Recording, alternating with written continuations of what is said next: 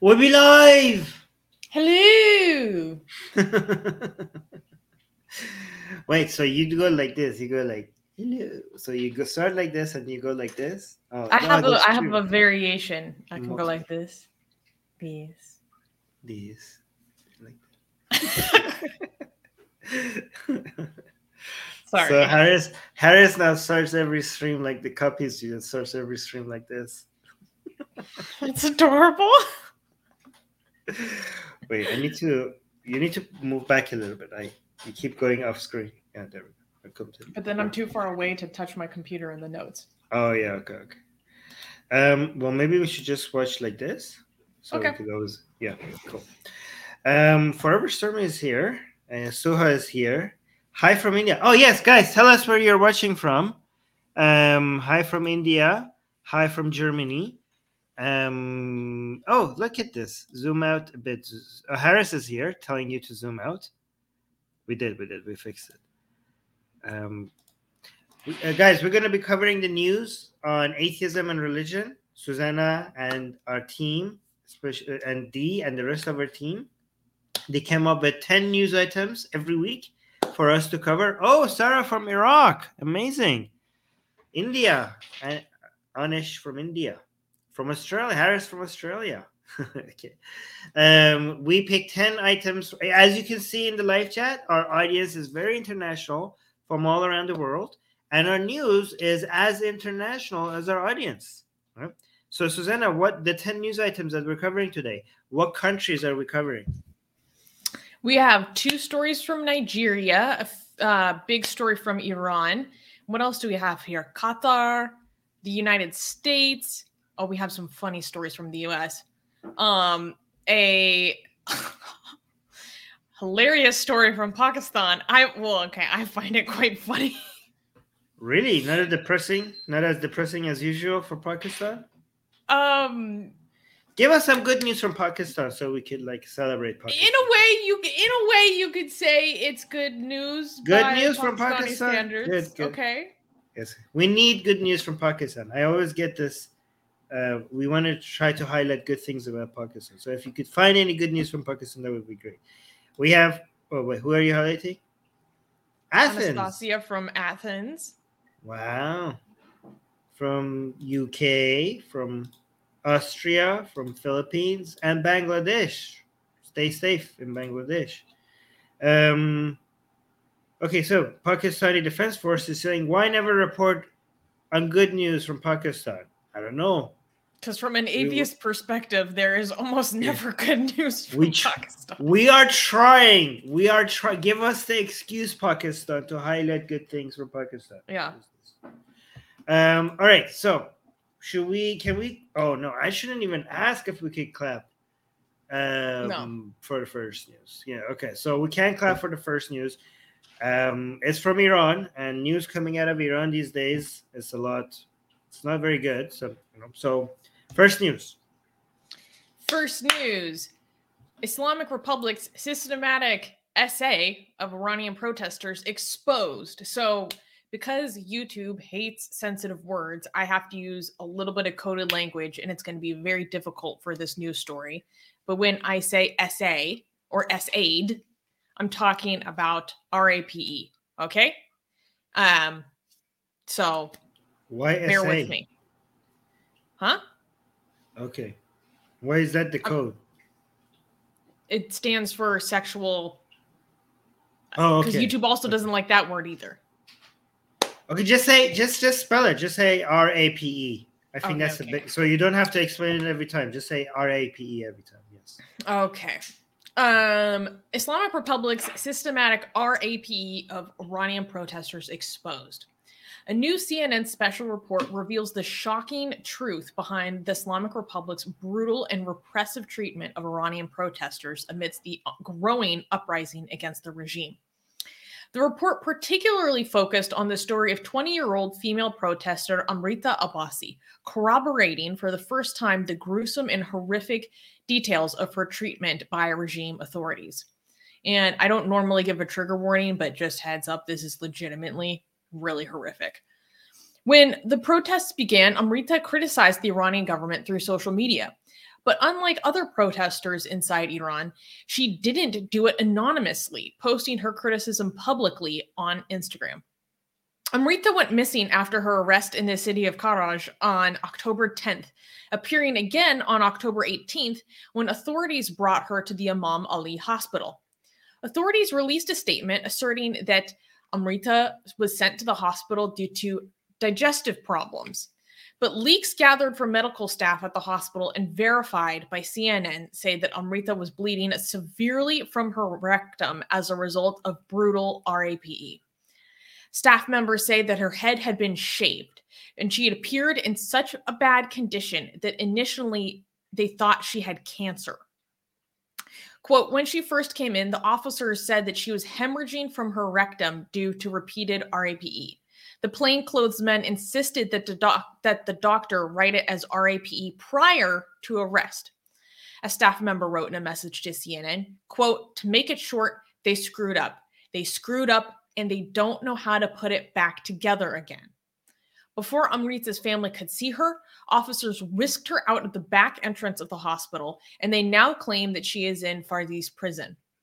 The report also interviewed numerous other protesters who detailed a system of using RAPE as a weapon of torture against detainees, including children, as well as using it as a tool to create forced confessions. Yeah, and even if they don't do the RAPE, sometimes they do it themselves. Sometimes they just put you next to prisoners that are famous for doing that to you, as an intimidation tactic. So there are certain female prisons in Iran where they mix political prisoners with other prisoners who are actual dangerous criminals, and a lot of these women sexually harass and RAPE other women, including children, including like female prisoners as young as 16 or 14. 13. Yeah, and they get and the understanding is that this is where you're going to be, and you're going to be RAP'd by these other prisoners unless you give us forced confessions, and we might actually if transfer you to another safer place away from these dangerous criminals if you give us if you tell us things that we want to, and then they record you telling you things that are so obviously forced confessions. And I don't even know why the government goes through, actually I do know, the government goes through so much trouble coming up with forced confessions, given that people know that these are forced confessions. But the reason why they get these forced confessions is for the people who still support the regime. They require these narratives as a way to justify what they're doing to these prisoners. Yeah, Forever Stormy is saying this is sick. The regime is sick.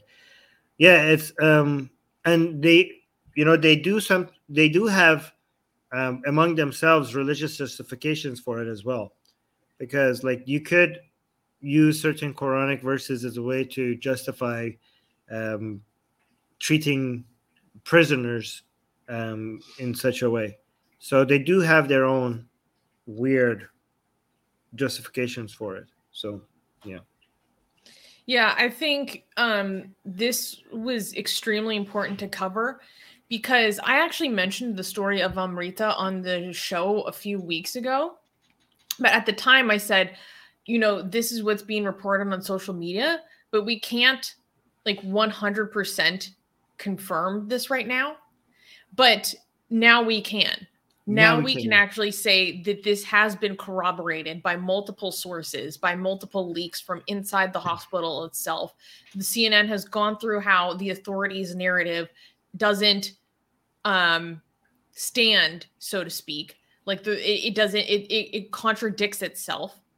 And then also they not only did they corroborate the story of Amrita, but they interviewed numerous other Iranian women who escaped into Iraqi Kurdistan and their experiences of being sexually assaulted by authorities when they were detained. And oftentimes it's used as basically a threat for, what was I going to say? Oh, okay. So here's an example. They gave one story of these two sisters that were detained together. And basically, they take one sister and they say, unless you want to watch your sister get RAPE'd, you're going to do what we say right now. So they use that as a direct threat. But what Armin was saying about how this happens to female prisoners, let's be completely clear. This happens to male prisoners as well. Yes. This happens to male children as well. Yeah. And I wanted to read. I mean, this happens often before they sent to prison. It was Amrita. This happened to her before she was delivered to prison, right? Like her case wasn't inside the prison. Her case was at the point of after the arrest, before delivery to prison. Is that correct? That part isn't entirely clear. She was arrested and then just disappeared. And then the next time anyone saw her was when she was at the hospital. And authorities said, say that this happened prior to arrest. Yes. So my guess is that this is at the time where you are not even so as bad as these prisons are, okay, a lot, what I hear from activists on the ground in Iran is that you would want to be delivered to prison as fast as possible, because the unsafest period of time is the time that you're held for what they call Bazri, for the integration. What is it? Interrogation. What do you say? Interrogation. I don't know why I can't say that word. But at that time, right? Which is the time that they will commit the most violence, potentially, because they want. That's when you are at the hands of the Basij or the Sepah hands, and they don't want to deliver you to the prison because they would not be able to interrogate you. I said interrogation. They wouldn't be able to interrogate you at that after they deliver you to the prison in the way they want to, because now you're in the system, right? They want to make sure that they have you in their control, and they are intimidating you, and so you become safer, relatively safe. Like the prison situation is still very unsafe, but you become a lot safer once you are delivered to the prison. So if I had to guess, I don't have all the information, but if I had to guess, is that this happened to her not in prison, by the staff, but by the forces inside the prison, by the officers after her arrest, right? Well, because that's also in the period of time in which they can basically forcibly disappear you. And that's what the CNN report talks a lot about, is most of the reports that they received regarding this were coming out of the predominantly Kurdish regions of Iran. And what they'll do is they'll get you into one detention center, and then they'll start transferring you in between this web of prisons all along the western border, to help make it impossible for anyone to find you, track you, be in touch with your case, help represent you, or advocate for you. You're just lost in the system at that point. Yes. I've also heard reports from women in Iran who are part of the protest, or at the time of arrest, or during the protest, where the with the armed forces or the regime forces, they come and sodomize you, or with the batons. And when these women scream and respond negatively when they complain, they act like they're shocked. They're like, aren't you guys doing the revolution for this? Isn't this what you guys want?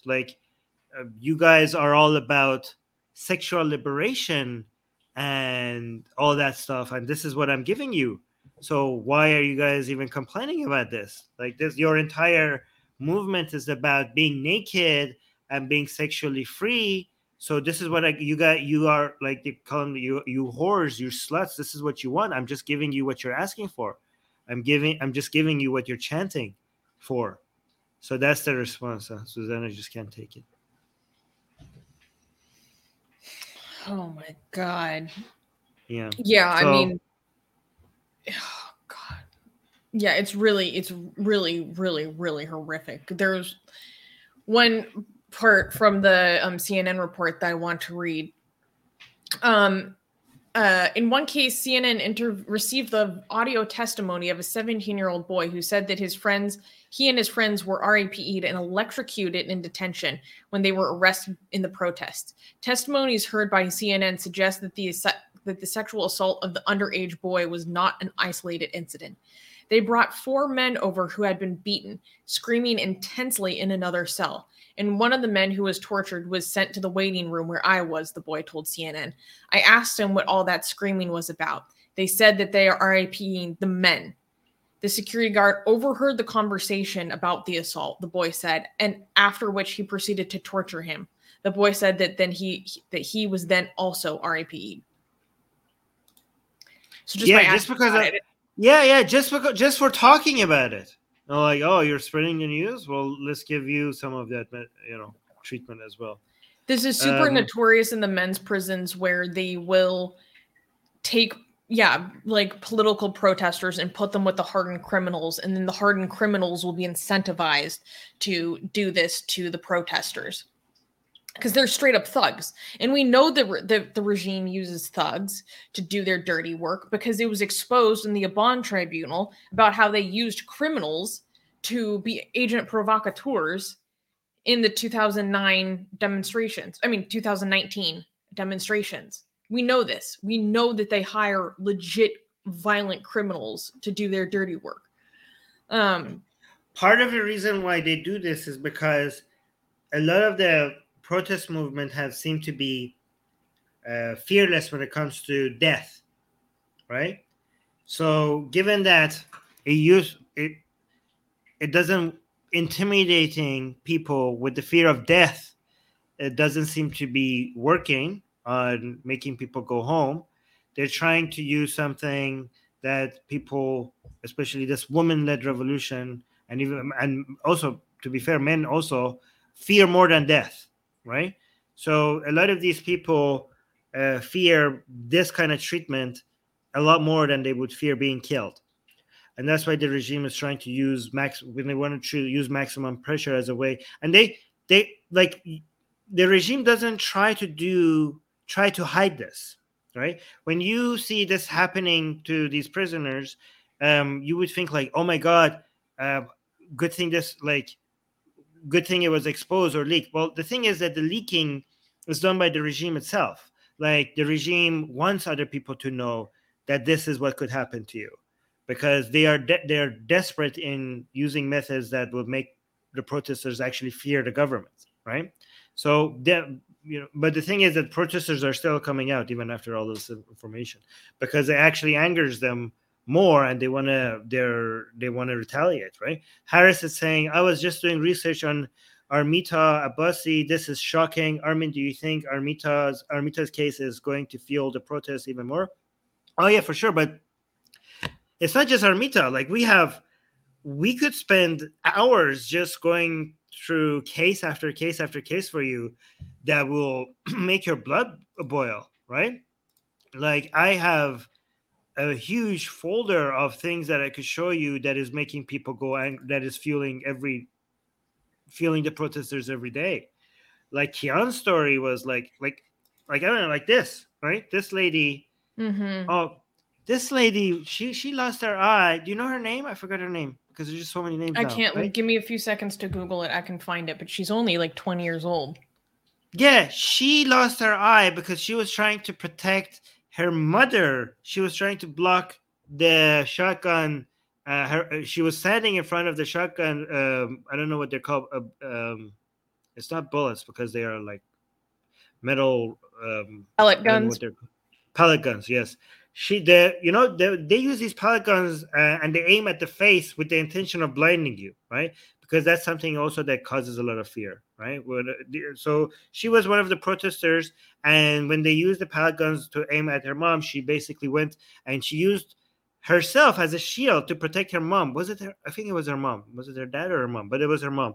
And she just lost an eye, and she came out so I don't know if you have her messages after she got she was blinded, because even after losing an eye, she came out so defiant, and she said that this regime thinks that they could intimidate us by blinding me.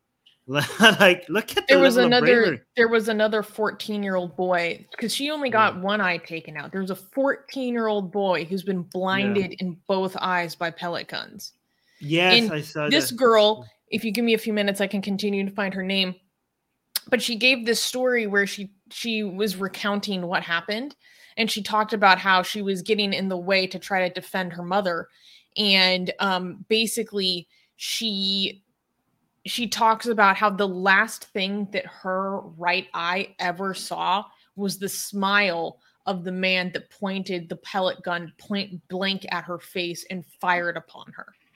Yes. Yes. There's so many things I can't show you because the video would get flagged if I did. But what is shocking in the brutality of the things that I can show you here is how eager and how are the regime forces when it comes to hitting people or shooting at them. And they seem to take so much joy in doing so. Like, they come across as absolutely sadistic. Like, I've shown some videos to Susanna that I can't show here, and it's just unbelievable. It just seems like it just seems like it's not, they're not just following command. It just seems like these are people who are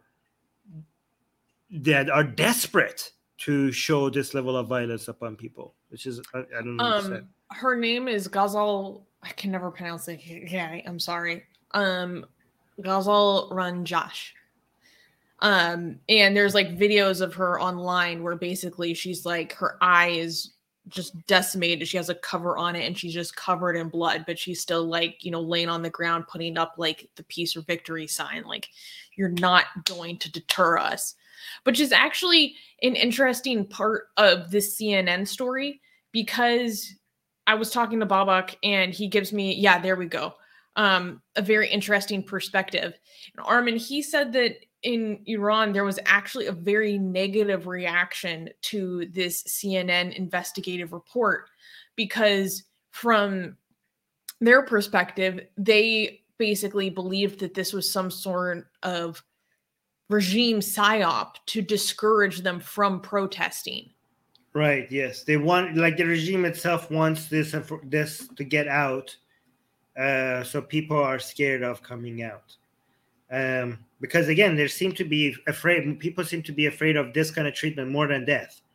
I don't know if I agree with that anger, because I think that type of anger encourages more people to come out than stay home. I don't know what effect this will have, but I mean, it's a crime. You can't hide it. You cannot not expose a crime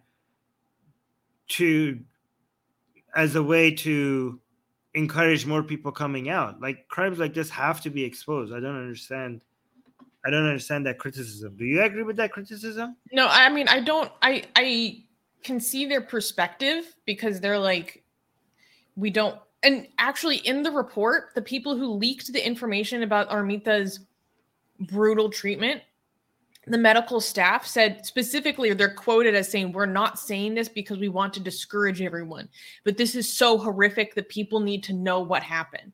Like, and I think it's important, because I've heard the stories of what happened to Armita on social media for a few weeks now. But the details of what they did to her are so barbaric that it's almost unbelievable. They're so gruesome that it's almost unbelievable. That's why it was exactly. You're right. This is why it's so important for CNN to go in and confirm and corroborate all these details, because then you can take that to a Western audience or an outside audience and say, this is the true level of what's going on inside. Like, this isn't exaggeration. We've confirmed it. And this is really important, because, like, I can understand how you could feel that way when you're on the inside, but this information getting outside and corroborated is absolutely critical in garnering international support. So if this was intended for an Iranian audience, I could see how people could perceive it that way, but it's not intended for an Iranian audience. This is intended for an international, or more specifically, American audience, to basically give them verification of these gruesome details we've been seeing. And I cannot stress how important that is. It's so evil that many people would doubt that it's true. Like, it's just so evil that it just seems like people who just hate the Islamic Republic would just make that up. That's why it was, and that's why it wasn't being picked up, right? Like, we have saw stories of Nika being picked up and shared, stories of Mahsa Amini, stories of Kian, so many stories of other protesters, but this story was so unbelievably evil that it wasn't being shared because people are like, I don't know, really that evil? I don't think that happened. So that's why now it's getting a lot more attention because it's now been verified. I just want to show you the numbers also about this is the numbers that we have up until November 18th. And we this have number more just updated recently, numbers now, actually. yeah, do you have updated numbers? Because it just jumped recently. Just like yesterday, the numbers jumped by a huge margin because of what happened in Zahedan. But up until November 18th, the regime had killed 402 protesters and 58 of them children. 58 of them children. So that's insane. Right, as of 4 days ago, Iran Human Rights, who is one of the most trustworthy sources, said that it's at least 416. And what is so shocking is that, and that's an absolute minimum, I want to remind people. In the last week alone, more than 72 people were killed. In the last week alone. And 56 of those were killed in Kurdish areas because the crackdown in the Kurdish areas has been so freaking severe, including the releasing of this green gas, which really freaked out a lot of people. Talk about intergenerational trauma when Kurdish areas are being gassed with this weird substance that people don't really know what it is, and it gives people skin reactions and breathing problems. I can't remember the name of what it's called, but it has this really freaky green appearance that terrified people, and obviously brought back memories of Saddam. There was something else I wanted to mention. Okay. So when it comes to the story of Amrita, like, what's really important is that now I can feel more confident in bringing more information from people that I talk to, like, personally. And they talk to me about how when they talk to their families back home, their families are like, yes, when we talk to people who are being imprisoned right now, when they talk to our lawyers, they beg us to bring them abortion pills. They beg us to bring them birth control pills because of how frequently they're being RAP'd. Like, that's the level of what's going on here. I want people to, like, really let that sink in. That's the first thing that they ask for when they can finally get in touch with their families after they've been detained for days, weeks, who God knows how long. The desperation. The other thing that's really noteworthy is that there has been, it's just like the utter state of what's going on in the prisons right now, even outside of the systematic RAPE, is horrific. So there's been 2 reports that came out recently, kind of more generally about the prisons in particularly Evin and also Karjak prison. And what's happening is that the prisons are so overpopulated that in the women's quarters, there are now viral, bacterial, and fungal infections because women just don't have what they need to clean themselves properly. And they are also essentially being systematically starved because they just don't have enough food. They don't give prisoners enough food. And if you want to get more food, you have to buy it from the commissary or the canteen. But then the commissary and canteen runs out of food so quickly because of how overpopulated everything is. People are being forced to stay in solitary confinement, except solitary confinement cells are now holding 5 to 6 people. The entire prisons just smell like sewage. People are getting maximum 20 minutes of sunlight a week if they're lucky. And as Armin said earlier, like, protesters, no bed. In many prisons, they just have to have people sleeping in the corridors now. And they will also put, prisoners with actual violent criminals who will assault them. And women are actually, they're sexually assaulted by female guards as part of their strip search. Yeah. Not giving you like soap and a toothbrush and everything until you confess is really dangerous for women. Like, I think like a lot of men have to understand that cleansing, keeping yourself clean is a lot more of a issue when it comes to women prisons than men's prison. Like, you could really torture somebody mentally, woman mentally, especially if they're on their period, if you're not giving them proper cleaning material. It's not even just mental, like it's also a legitimate health risk. Yeah. No, I mean, yeah, that's what I'm saying. The reason why it's a mental is because you know that you are about to get infected, really sick, and it's just spreading. It's really disgusting. And there are certain people that were living completely normal lives, and overnight their life just went from having normal lives to just being caught in the middle of the street just because they were in the middle of a protest, and now they are living in the most horrible conditions that they ever imagined, and they're getting prison sentences, 5, 10, 15, 20 years based on the judges, like over just standing in the street and doing nothing, just like being part of the protest or holding a sign.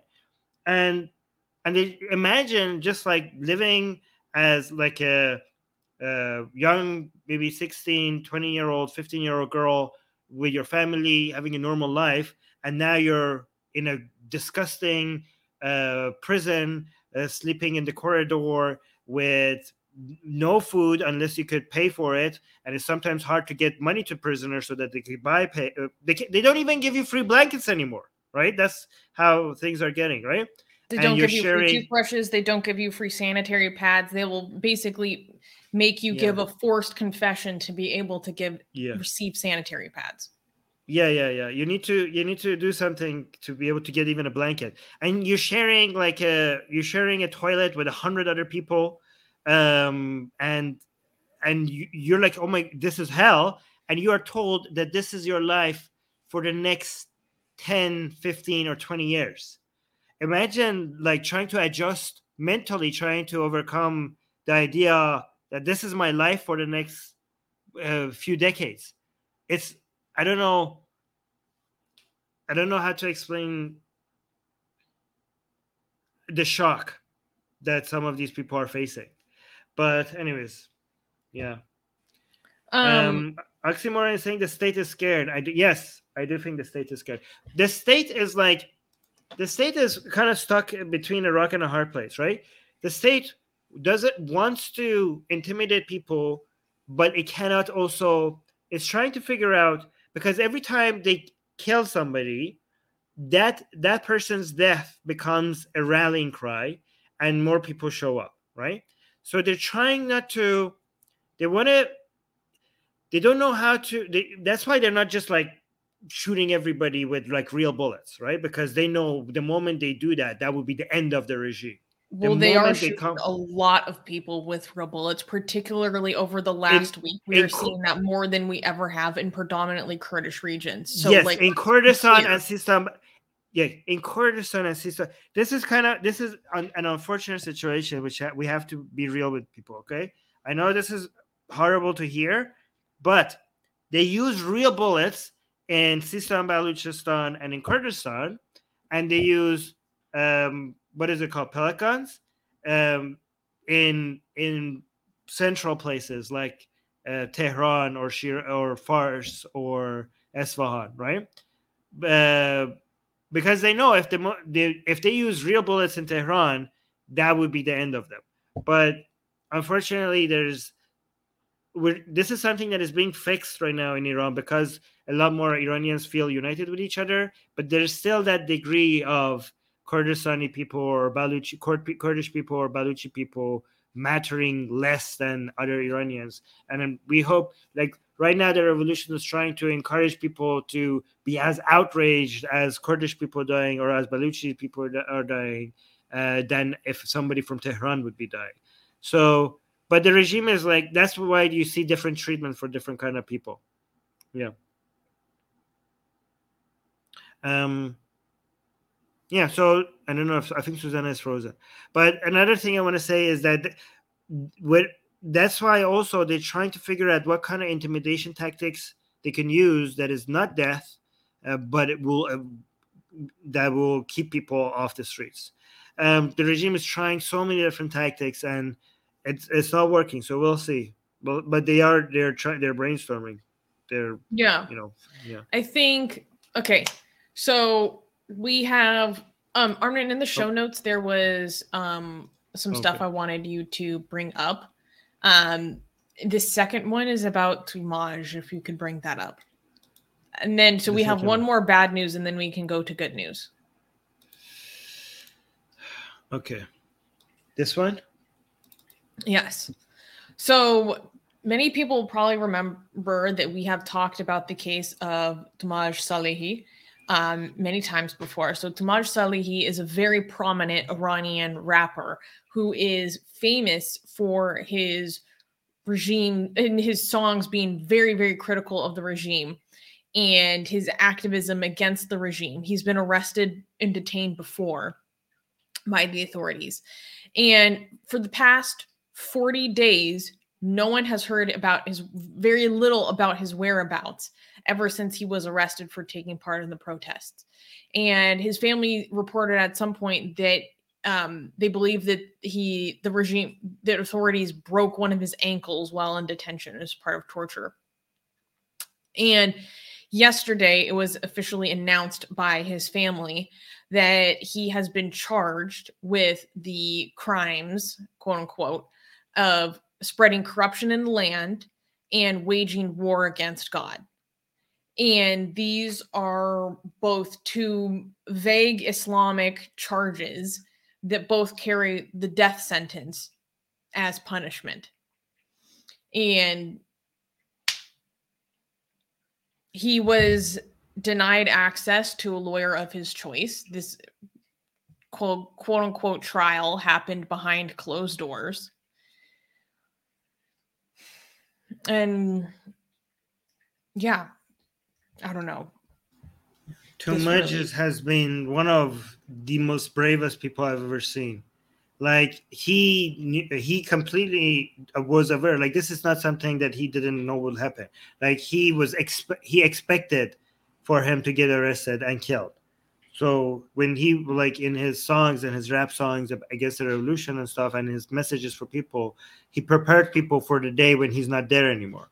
Like he went in Iran against the regime, standing against them in the most aggressive way possible, knowing that this is his destiny, this is the outcome. And so he walked into the lion's den, directly knowing that, the level of bravery is unbelievable. Like I can't even imagine how that's possible. He was on a different level. I mean, he would, always wear a bullet around his neck in his songs, like openly rap about regime officials and insiders having to find rat holes because he's coming after them, to hide in. And his famous song is "Buy a Rat Hole," which is telling the regime officials and everybody supporting them that they all need to go find their own private rat holes to hide in, because the regime is about to fall and they're going to come for every one of them. So this is how the level of aggression and that he was speaking while living in Iran, while living under the regime. These are the songs that this man made. And he's not like, he wasn't just somebody who makes rap songs against the regime. He was also constantly participating in the protests, recording himself, telling people that I'm here, come join me. We need you here. We need your support. Like, so he had documented himself all the time with his face, showing that he was participating in the protest, knowing that any day they will come for him, and they came for him. And there was a forced confession video of somebody that looked like him, but we said that it's not like him. which makes his family told them that this is not him. Like they blindfolded somebody that looks like him, and he said like, "I'm so sorry, I shouldn't have done this." And people are like, "This is his family are saying that's not him. His tattoo and his neck was different and everything." So the family confirmed that this is not Tumaj. Again, this is just what people are saying. But if that wasn't Tumaj, a lot of people are worried for Tumaj, because that means that how much that he resisted torture.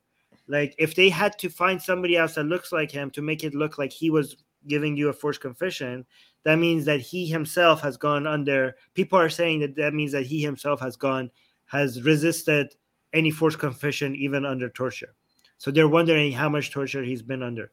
I do want to mention. He also explicitly told people that, like, when they come for me, I don't want people. He said, I'm not worried for myself. I'm worried about the day that they come for me, and that day will discourage other people from rising up. That was his worry. That if I'm gone, people will be scared and they won't continue. So I'm telling you now, you have to continue. Yes, I saw so many followers of Tumaj that when he got arrested, instead of coming out and crying and say like, we have to remember what Tumaj said. We don't have time to cry for Tumaj. This is not a time for crying. Tumaj was just like one person, and we just have to pick up where he left off. Like we could cry later. That's what they're saying. They're like, stop worrying about Tumaj. Tumaj is good. They were saying these are fans of Tumaj. Based on Tumaj words, they're like, forget Tumaj. Tumaj is gone. What are you doing now? These people are soldiers. I'm telling you, these people are unbelievable. These are the bravery on these people. So we actually have two good news. Okay, I do want to highlight something after. Yeah, the good news is the first thing that I put in the show notes. Okay. This one? Yes. So the good news is that the absolutely legendary freedom of expression activist and writer, human rights activist, Hussein Ronagi, has been released from prison after 62 days of hunger strike. Hussein was essentially kidnapped by authorities as he was on his way to go present himself to prosecuting authorities anyways. The videos of his kidnapping are crazy. And since then, they broke like both of his legs. He already had a failed kidney from the last time he was in prison and did a hunger strike. And then since then, he was being denied medical care for the entirety of his detention. Vomiting blood, his kidneys were failing again. They were extremely concerned that he was basically dying like every single day. And Armin, could you read the actual caption? Could you translate it for us, please? Yes. Guys, don't ban anybody unless they're spamming. Let me read the caption. It says خانواده حسین رونقی با انتشار تصاویری از آزادی این زندانی سیاسی با قرار وثیقه خبر دادن. So it's like the family of Hossein Ronaqi, they released this picture and now saying that Hossein Ronaqi has been freed with wasiqe. I think what do you call the money that you put in when you free somebody? When you're allowed to go on bail and you've been bonded out. Bail, yes. رونقی پس از آزادی مستقیما برای درمان به بیمارستان منتقل شد و بستری شد. So right after he was freed, they took him to the hospital to heal him. This guy, by the way, is one of the bravest guys I've ever met. I'm not going to go over the things that he has done. He basically dared the regime to come at him and kill him. Like he was fully expecting, everything he did was with the full expectation of all of this happening to him. His story is so long, and so I don't know if I could like saying that he's a legend is like a disservice to his legacy. Yeah, because it's insane. Right. But it just made me really happy to finally see him sitting next to his parents in these photos, because his parents have been sitting outside of Evin prison every single day since his arrest for the past 2 months, demanding to hear information about their son, to the point that his father... Oh, Susanna was cut again. Let me also, while Susanna comes back, let me also remind you guys, I know like you guys already know all of this, but just to remind all of us one more time, that these people like Hossein Ronaghi did nothing other than speaking. You know what I mean? Like these people, these treatment, these harsh prison sentences are for crimes such as recording yourself and talking about your opposition to the regime. Just talking about your views, just words. That's why these people are being treated like this. But you're back, Susanna. I got cut out for a second. I was just going to say that his father even had a heart attack in this process of waiting for his son every single day. And then he still went back at it, like sitting next to his son, like right here in this photo. Like, it's absolutely crazy. The support for Hussein is like of epic proportions. There was a few weeks ago a moment where people thought his life was in imminent danger, and that authorities were taking him to the hospital to basically initiate his death. And people went to the hospital in Tehran in droves.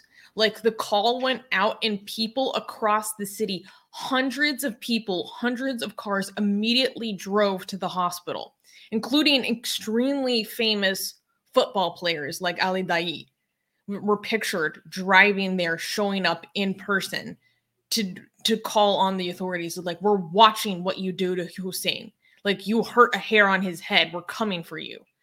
The other very good news is that on November 24th, the United Nations Human Rights Council finally voted for the first time for a fact-finding and investigative mission into... Wait. That's what I wanted to say. This actually, so this is what you want to say as well. Let me highlight this, right? Soha is saying, and the effing United Nations is silent. F you, United Nations. UN is effing useless. That's actually not true. The United Nations has done something unique and very, very aggressive. United Nations has done something that we didn't even imagine that United Nations would take such an aggressive stance against Iran right now. This is the first time that Iran has been taken to the Human Rights Council for such a... Let me actually bring you up the news. You go ahead. I'll just put up the news on the screen while you talk about it. Go on.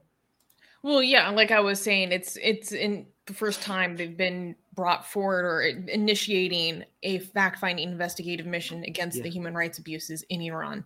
But Armin, like, people are very conflicted about this. Like, what do you think? A lot of people are like, okay, fine, this is good in some ways to see some kind of action, but like, how much is this really going to do? Like, they can't go inside Iran. Iranian authorities are not going to let UN officials in because they already don't.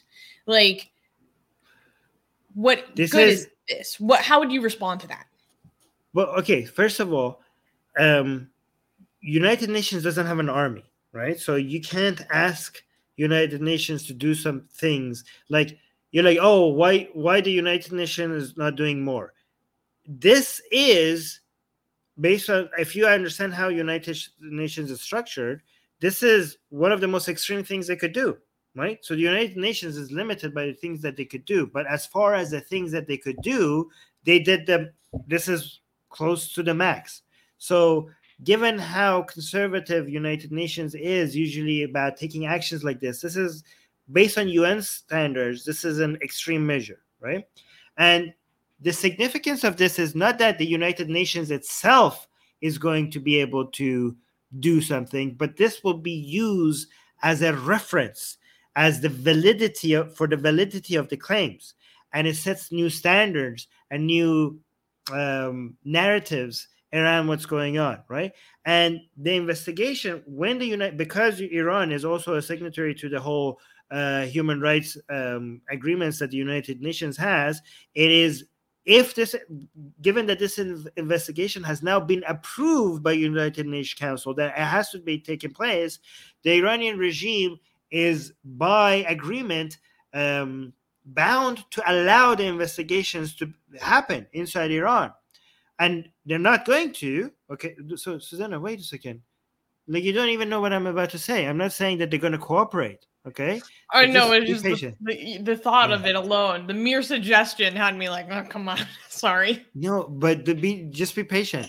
The fact that they're bound to cooperate and not cooperating with that is already another red line, and another narrative that we're going to have when it comes to building up our arsenal, when it comes to international propaganda that we want to fight against, that Iran, because Iran really cares about its soft power and its international reputation, right? So Iran having on record that Iran is not cooperating with an investigation that is supposed to be investigating puts them out of the fold of countries that are in line with what the what is acceptable standards in the world, right? And you guys might think this is just a whole bunch of political jargon, and it's not actually going to have any influence on Iran, but that's not the case. Every time you see new narratives being built on an international level based on institutions and organizations that are supposed to have validity and authority and some credibility, they're always used as a baseline of attack when it comes to soft power on a country. So this is going to have, the reason why a lot of people are disappointed is because they expect, like, oh, United Nations, what do you want them to just come in and just stop everything? Which is like not how anything works. These things, when you want to build your soft power arsenal against another country's propaganda, you start building the base, you start creating credible reports from credible institutions that have international credibility, and you build these things piece by piece. And eventually, if you see the effects, it hurts. It does hurt the country. It does hurt the regime. So don't dismiss this as important. This has teeth. This is not just an announcement that, oh, we're this is like, even by UN standards, this is high, because this is not like, oh, we're just concerned. We are making recommendations to the Iranian regime. This is actually putting up an investigative body that is supposed to go and unearth what's happening. This is the most teeth you could get out of the UN, right? So, well, and a lot of people are like hoping that this will serve to help bolster the historical record, so that when the regime falls, we have a baseline of evidence that can be used to prosecute people and bring some justice about in an international criminal court. So there's that aspect of it as well. Is there any other news from Iran that you wanted to cover this week? I mean, I have a lot, but we spoke for 1 hour. Oh, can I just share? Wait, hold on. Let me see. I want to share something. This is not the news, but there's a lot of songs coming out of Iran. Mm-hmm. I just wanted to share this one. This lady, hold on, let me see.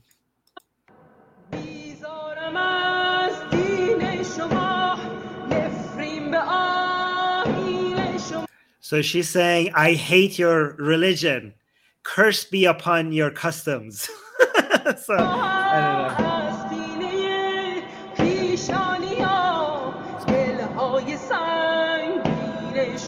I don't know this first part what this means, but like, she's talking about your heart's made out of stone, and just she repeats that. But like, I just wanted to show you, like, this is like, I hate your religion. I curse upon your customs. So this is like, a lot of people associate the brutality of the regime with the brutality of Islam and the religion that is associated with the Islamic Republic. I saw footage of Keon's funeral being played, and then they put this song like over that footage. Yes, because Keon, who was a child who was killed by the regime, he he hated the Quran. And But when we're going to talk about that later, actually. Okay. But let me just play this whole, because it was pretty.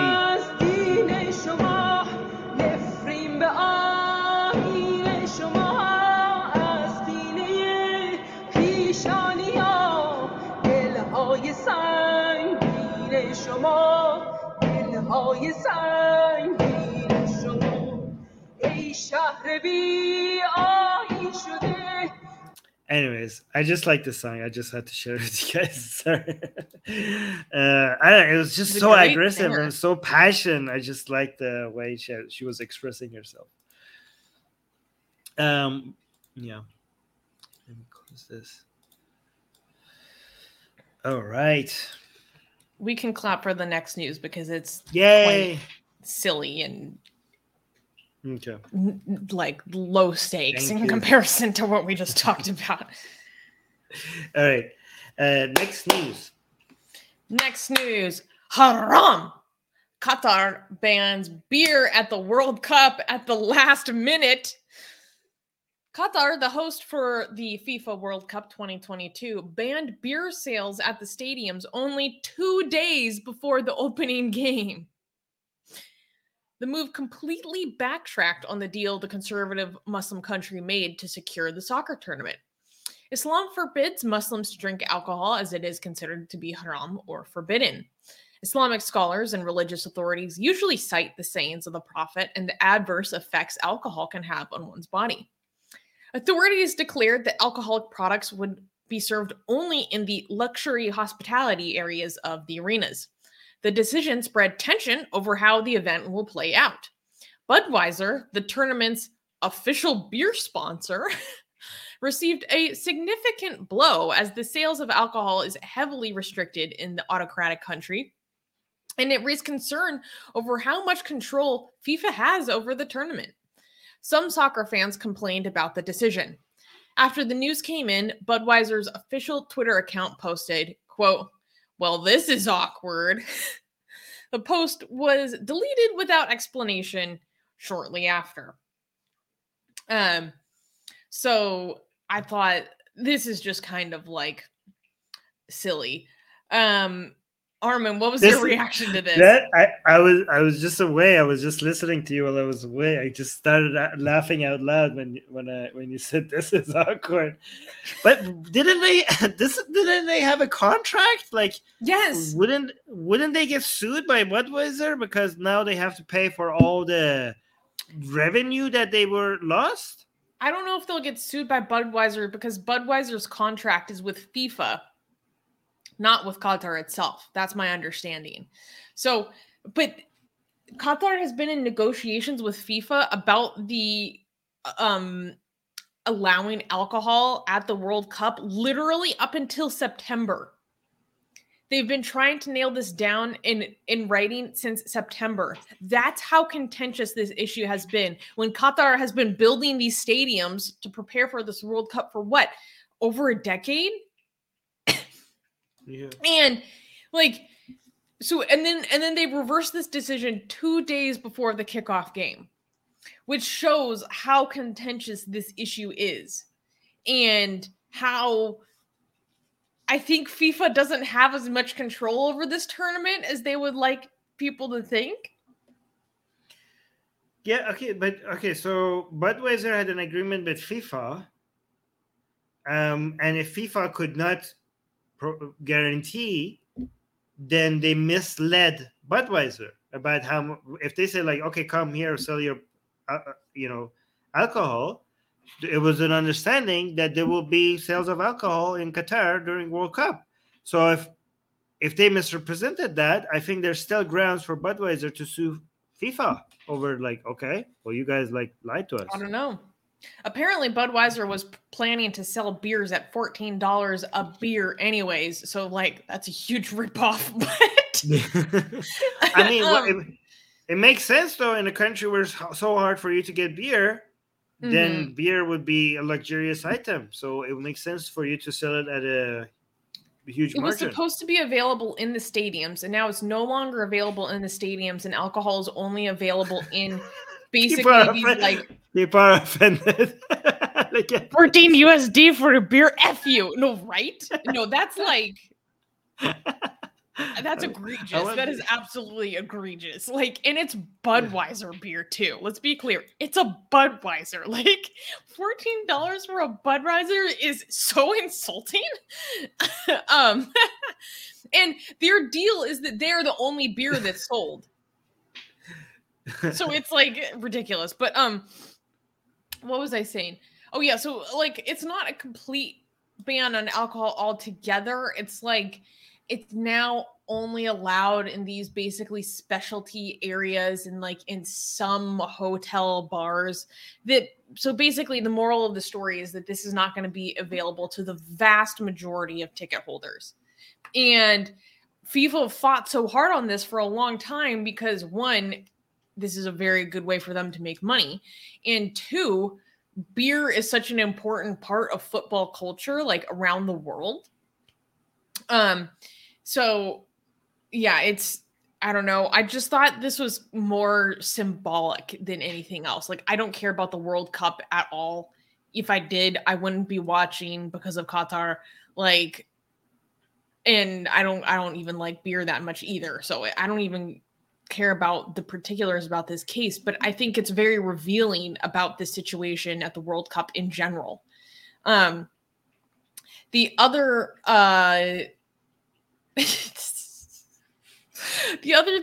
is a little bit of a sidetrack, but Armin, did you see that at the World Cup some English guys showed up at the stadium dressed as crusaders?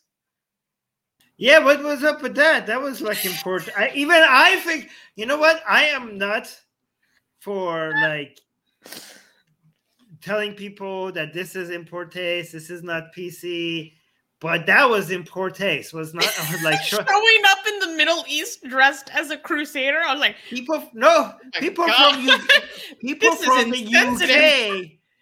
from the UK showing up in the Middle East dressed up as crusaders.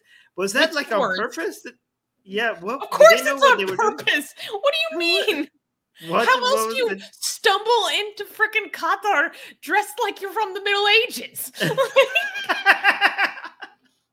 Wait, let me actually. I just woke up and this was the only thing I had available. I'm sorry. What? No, I mean on purpose. Like my other clothes were dirty. I only had chainmail.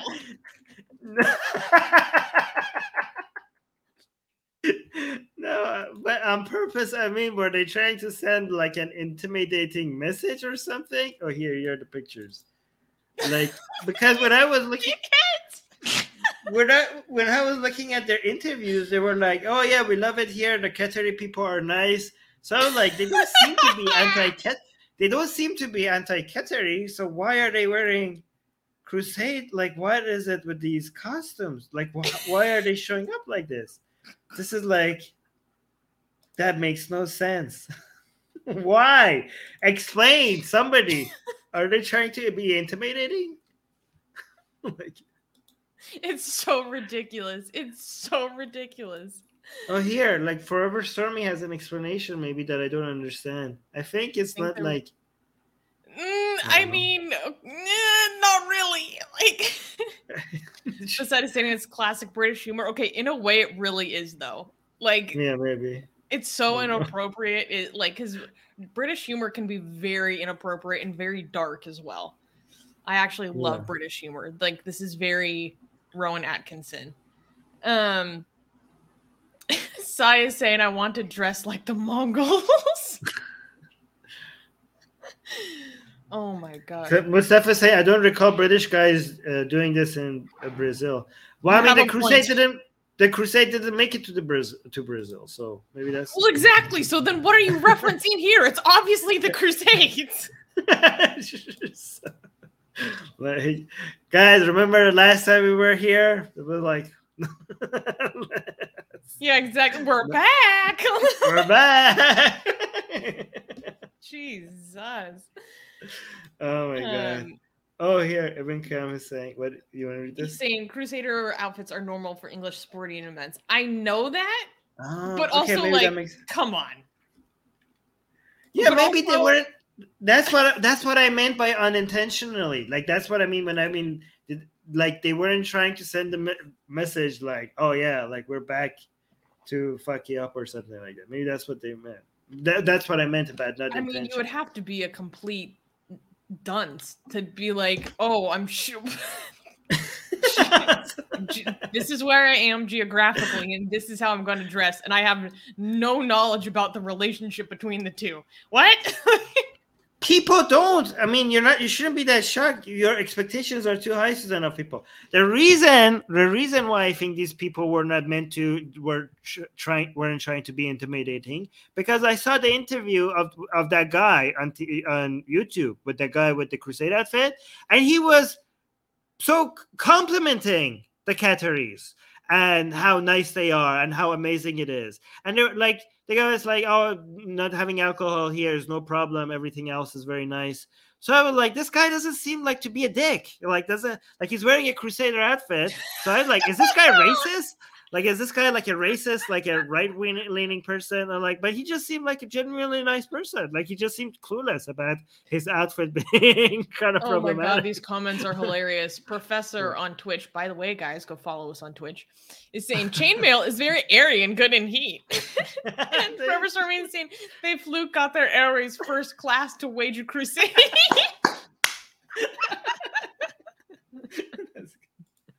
I love these comments. Yeah, that's good. Have you been following the other drama about the World Cup? Like, I know when it comes to Iran, like it's become highly political.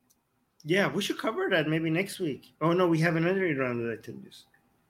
Maybe we should. No, we should. We should highlight the drama between Iranian football with the whole protest. I think that's what we should cover next week. Yeah. Okay. Yeah. Okay. But what are you talking about? Well, like, I mean, there's a lot of stuff. There's yeah. I mean, I can't even get into it all. But like how the highest showing of regime support we've seen is when. Oh my God! Yes, let's show that. Let's show the regime. Okay, guys. Next week we have a FIFA news. We have an Iranian regime FIFA related news. I'm not going to spoil it. It's pretty ridiculous. It's really embarrassing for the regime. So yeah. But it also put it into perspective for me about why it's so politicized in Iran and why people are interpreting the World Cup the way that they are. The whole football FIFA situation in Iran right now has become more like it's always political. Football always becomes political in Iran, but right now it's become this is on a different level, right? It's okay. So yeah, as Ibn Qayyim says, the first game Iran had was with England, and England scored 6, Iran scored 2, and we had people in the streets of Iran cheering England. People showed up with UK flags. Because they were celebrating the regime. Iranians, because the Iranian football team was not taking the side of the protesters and was like not saying anything for the people, and even went to meet Raisi, and we'll cover this in more detail. But it got to the point where Iranian people who soccer is a religion for them. The religion in Iran is first soccer, second is Islam. This is not a joke. This is not a joke. That's real. So people are very obsessive about the Iranian team winning, but it got to the point where Iranians were cheering the Iranian team losing, and they were celebrating the other side, right? I don't know if people understand the magnitude of that. That's actually huge. Yeah, we should cover that. We will show footage of that. And then when Iran won over defeated Wales, we had, because not enough Iranians were showing up in the streets to celebrate Iranian team winning, the regime sent the police and the armed forces to celebrate, to make the streets busy with celebrations. And the footage from that, oh my God, is just cringe-worthy footage, which I will show you next week. Yeah, so, yeah. Anyways. Okay. Can we... Wait, there was a funny comment. There was one last comment I wanted to read. Shreyas is saying, does Budweiser taste like piss? I've never touched beer, so I want to know. The answer is yes. Budweiser is trash. As an American, I can tell you Budweiser is trash, okay? Yeah. Go drink anything else. I actually the worst yet is that all this talk about beer makes me miss they're allowing beer. them to serve non-alcoholic beer. So the only thing worse than a Budweiser would be a non-alcoholic beer or Budweiser. Wait, read this comment before we go to the next news. It's very nice. Aw, Young Atheist is saying, Atheist Republic is the best organization that do something for the innocent people of Iran. You, Susanna, and Babak are legends. I hope one day your efforts will give us the result. Hashtag Iranian people's lives matter. Oh, I love this comment. Thank you, Young Atheist. Thank you. That's very sweet. We have lots of love for all of our young atheists in Pakistan. You guys have a hard time over there. Yeah. And I'm so glad that you're here and we can give you support of our community so that you know that you're not alone and you can be yourself here. That's very sweet. Okay, can we clap for the next news? Oh, this is hilarious. Yes. This is so silly. Next news. So this is a silly little story. Male pastor slut-shamed for sexy skinny jeans. After wearing skinny jeans while preaching, a pastor from South Dakota, Reverend Adam Weber, was chastised by a congregation member for dressing, quote, too sexy on purpose. What? Weber received a letter in purple ink from an anonymous churchgoer of his congregation, Embrace Church. Quote, as head pastor, do you really think it's appropriate to wear skinny leg jeans to preach? Since when do men wear skinny jeans? Where is your common sense? This is an outrage. You are a representative of Christ, the congregants said in their letter. They also added, quote, this is mandatory being in ministry. This looks like you are trying on purpose to be sexy. And then in all caps, just disgusting for a pastor. Use some common sense. Dress like you should. You are not in middle school, but rather responsible for an entire church. Weber told the New York Post that this sharp critique of his fashion initially hurt him. He also said he shared photos of the letter in hopes of reaching out to them, saying that he genuinely harbors no ill will towards the letter sender. So this is just hilarious to me, and I wanted to cover it because we need lighter news when we can get it. Look at the all caps. Okay, so it keeps getting more aggressive. So at first, complete. Look at the double. Like completely offensive, morally wrong. Wrong. But look at the underlines. Like so. This is an outrage. Underline. What is this? Morally wrong. No. What this part? Oh yeah. Praise and worship team should also dress conservatively. But the second page gets even more aggressive. So see, because these are mostly lowercase. But then the second page, everything on the second page is all caps. You are not in middle school, all underlined. This is so funny. Get a clue, also big. This is so. Oh my God, this is so beautiful. I don't. Wait, I want to see. I don't see any pictures of the guy in. Like, I want to see how bad it was. Do we have a? No, that's the wrong story. Yeah. Go up to the top. I don't see much of the skinny jean, just a little bit. Oh, wait, if you give me a second, I can actually pull up the skinny jean. I want to see how... Wait. I mean, I don't know if you guys are ready for this level of sex appeal, you know? Like, this is... I mean, are we prepared? Is this allowed on YouTube? I mean, Armin, while I pull this up... If you scroll down in the news story, we have a YouTube video of a compilation of pastors getting mad at skinny jeans. Wait, no, go to the beginning. It's so funny. Wait, hold on. I need to... Hold on, give me a second. I love their Southern accents. Guys, if you're not from America and you don't know the glory of the Southern accent, like you're about to find out. Okay. I have it. Okay. This is so funny. I am sick and tired of all these goons, and they probably some of them watching tonight, and I couldn't give a flip less. The piano in the background kills All me. our young men hate what we are and are running as fast as they can to this limp-wristed, emasculated, skinny jean wearing, girly type preaching. And let me just say this: we are Girly living in preaching. a day where they have demasculinized the church. They took away our manhood. They want everybody to stand in the pulpit and act like little girls and act real effeminate. And, brother, I'm not interested in that. But it's a man that can get up and act like he's putting on a rock concert. Some stringy-haired, skinny, jean-wearing dude get up on the stage and lead everybody into a blazing rock song or something. Some man looks like a man. You guys with your skinny jeans. What is up with your skinny jean guys? Skinny jeans are invented by the homosexual crowd in the fashion industry. Look at me. So some guy that's a homosexual can scope you.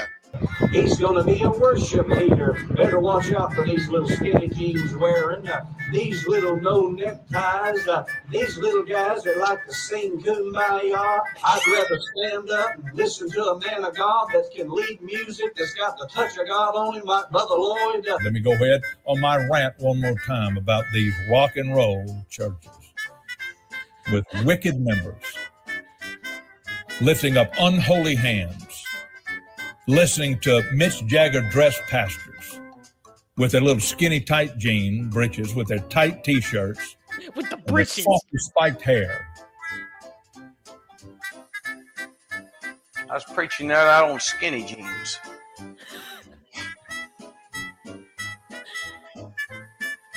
Can I just help you to understand you never have to worry about seeing Brother Curlin in skinny jeans? Amen. Don't get a visual on that, praise God. And then had a pair of blue jeans on so tight that you could put a quarter in the back pocket, leave his head to tail. And skinny jeans, you ain't skinny. Don't be like the president of the Southern Baptist Convention who wears skinny jean sissy breeches to preach his false gospel, but then wears a suit to the White House. And if men, you walk and you dress yourself modestly. Okay, I want to see what you have. Let's investigate the skinny jeans in question, okay? Okay. Chat, can we put a 1 in the chat if this is morally wrong and so sexy that you are taken away from the path of Christ, okay? Oh yeah, that's not. Oh. I love it. Guys, what is this making you feel? Is this too much for you guys? Are you guys? I believe I have the vapors.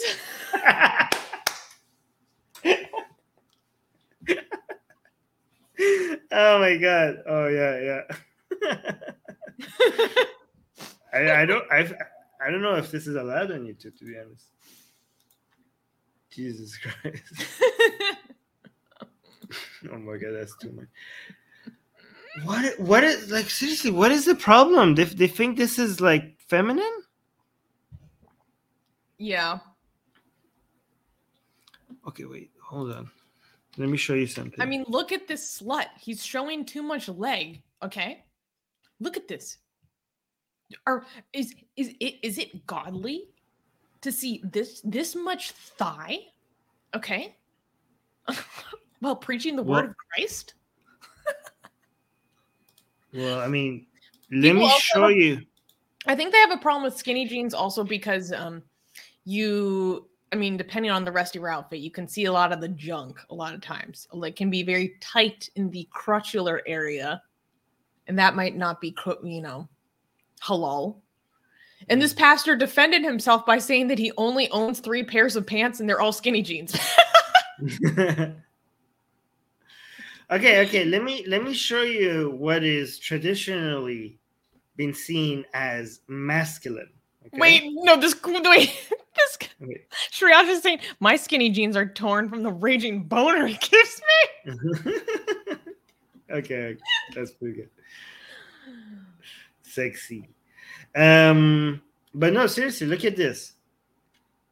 This is your traditional values. This is what's considered to be masculine.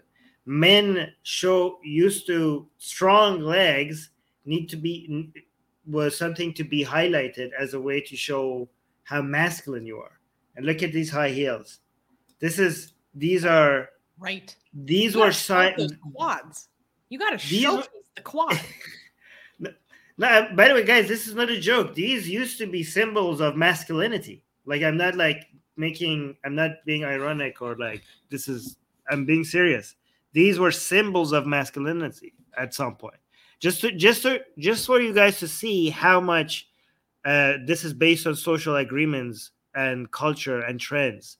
A lot of people pretend that everything that we understand to be feminine or masculine is biological and inherent within our brains, and we're born with it.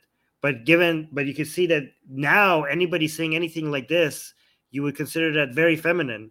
But at some point, this was ultimate way of showing your masculinity. So you can see how much, like, I'm not denying that a lot of what we consider to be masculine is biological, but a lot of it is also just social agreements and culture. Yeah. I love this. Look at that sassy pose. Yeah. Oh, he's giving us a pose. This is look at how also deliberate. I love this comment from Mustafa. Yeah. This is a total self-report. She's clearly sexually repressed. The sexiest thing she's seen was the faces of Mount Rushmore. Mustafa, I completely agree. If you're this upset about seeing a man in skinny jeans, you need a release. Yeah, I do think like a lot of these people are feeling certain, not all of them, but a lot of them might be feeling certain things that they're not comfortable feeling when they see these men showing up with skinny, it's a self-report basically. They're like, I don't want, It also just it does make me chuckle to see a male pastor getting slut shamed. Yeah. That's hilarious. You slut, you dare stand on stage and preach the word of our Lord and Savior wearing that, you whore? Oh my God. Okay, you know what? I could spend the next hour just listening to you make talk like that. Okay, like your ex. You whore? Is this the propaganda of the homosexuals? Can we just have a show where you just like do that? Can we have like a 1 hour show with you just making fun I do of dramatic readings of pissed off Christians. Yeah. Honestly, I think that guys, wouldn't that be popular? I would watch the hell out of it. I would watch that multiple times. Honestly, you're right. We should try to integrate this kind of stuff more. Yeah.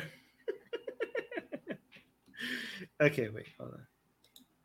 Can we clap for the next news? Yeah, because this is like the best news we've gotten out of Pakistan in months.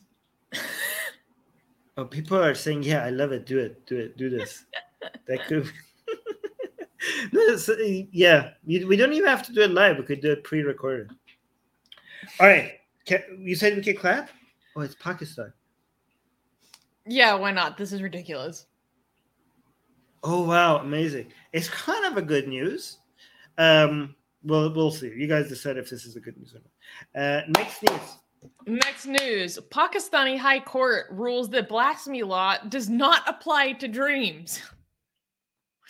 So I sent Armin a quote from this article a few days ago with just the caption, "The utter state of Pakistan." Okay, so let's get into this. Recently, the Lahore High Court declared that individuals cannot be prosecuted under blasphemy law for what they see in their dreams or for sharing their thoughts, visions, and emotions with others during those times. Justice Tariq Salim Sheikh declared that the first information report by the Sadar police station of Mianwali against the petitioner invalid.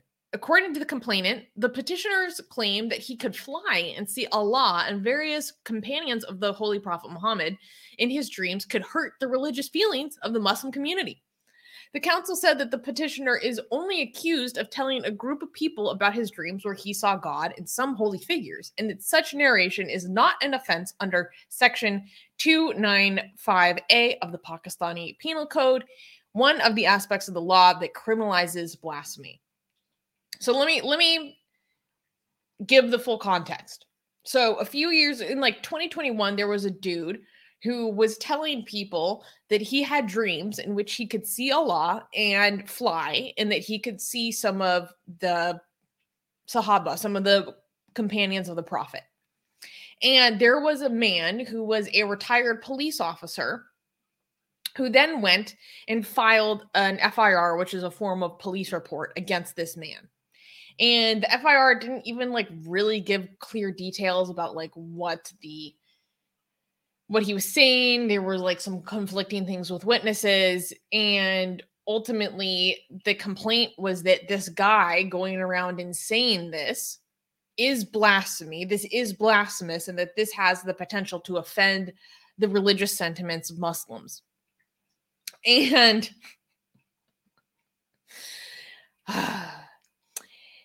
this is just kind of funny to me, because last week, I believe it was, we have Pakistani Defense Force here in the live chat. And at some point I referenced Pakistan having a blasphemy culture. And he responded very strongly to that. I mean, like, what the hell do you mean a blasphemy culture? What I mean by a blasphemy culture is that most countries in the world never have to have a court case to decide if your dreams are blasphemous. Most people never have to have this conversation. Most countries never have to make a legal decision about if talking about your weird-ass dreams is a crime because it offends the religion sentiments of Muslims. Yeah. Yeah, exactly. By the way, Most before people you even never mentioned him, it have was to consider this. yeah. Most countries never even think about prioritizing this. So this is the type of thing I'm referring to when I say that Pakistan has a blasphemy culture, that this is a priority that needs to be addressed. This is something that the law needs to have a ruling on. Are your dreams blasphemous? Can you be charged with a crime for telling people about some weird religious dream that you had? And yeah, so that was the context of this whole thing. I was like, this is what we're dealing with. Pakistani Defense Force gets really triggered every time you speak about Pakistan. He tries to come up with something mean to say. He's really triggered by you and me when we talk about Pakistan. So don't worry about his. He's so desperate in making it, coming up with something to say. Like every time you have something factual that is true about Pakistan and you say it just for reporting the news that actually is true, he loses it. And he's like, how could I say something to trigger this person, because I am so butthurt and I'm so upset and so sad, and I, instead of saying something, look at this is a I want to response, read this right? comment. He's saying, Savannah, you sound like a clown. Blasphemy cases are very rare considering the population size. Even considering the fact that Pakistan is an extremely populous country, even considering that, it empirically, it happens more commonly in Pakistan than any other country in the world. It's number one in the world. Significantly. It increased significantly over the past 2 years during the pandemic by multiples. Like, since the foundation of Pakistan as a country, there have been almost 100 cases of people being lynched for blasphemy. Per capita, that is more than any other case of countries where this has been documented. Yeah. So yes, I will consider, even comparison to other crimes in Pakistan, in considering other crimes in Pakistan, this is still very rare. But in terms of a blasphemy case, this happens more than any other country. You cannot deny that fact. There are studies behind this. There, what makes Pakistani Defense Forces comment very idiotic is that he compares the number of people that get accused of blasphemy compared to the population size. Right? If this was your standard, no country has a blasphemy problem. Okay? Like, do you understand how moronic that is? Because I could do that with RAPE stats. All right. I could be like, I could find a country that has the highest number of RAPE and be like, well, does it have a RAPE problem? Because if you look at the total number of people who have been RAPE and you divide that by the population, then that's a very insignificant number. So this country doesn't have an RAPE number. I could tell you about the number one way of dying unnaturally, that is a disaster in every country, is car accidents, right? But I could act like that's not a big deal either, because I could divide the number of people who die from car accidents based on the total population of the country. Or like, oh, look, it's less than even 1% of the entire population of the country. Why are you so concerned about something that is less than 1%? This is so moronic that I don't even understand why Pakistani Defense Force keeps acting like he's an intellectual, somebody that has much value to add here when these are his takes. And I keep trying to go easy on him, but his takes are so moronic that I can't just stop myself. And also, an example, Sufra Bibi was lynched for blaspheming in a dream. A dream. Yes. Also, we have to. Go on. He's saying proportionally, Iran has more blasphemy cases than Pakistan. Is comparison to Iran really helping your case? Oh my God. That's who you want to compare to? Iran. So actually, with Iran, you can actually find the proper numbers, right? Because a lot of the blasphemy cases in Iran are actually, this is not in favor of Iran, okay? Because Iran does have way higher death sentences than Pakistan. I agree that Iran is far behind when it comes to human rights on Pakistan, far behind. But it just doesn't get categorized under blasphemy charges because they are political in nature, right? When it comes to actually blasphemy cases. So here's how Iran is. Even when it comes to blasphemy, the number of blasphemy cases in Pakistan are higher than Iran, but the number of blasphemy executions are higher in Iran than Pakistan, because the number of blasphemy executions in Pakistan are zero, right? People are put on death row, but the executions don't actually take place, right? So again, you have to be accurate about what you speak. Overall, human rights in Iran is worse. Overall, executions on blasphemy in Iran is higher, but blasphemy cases in Pakistan are higher than blasphemy cases in Iran. So you have to be mindful about what you're pointing out here, and be careful in your language, right?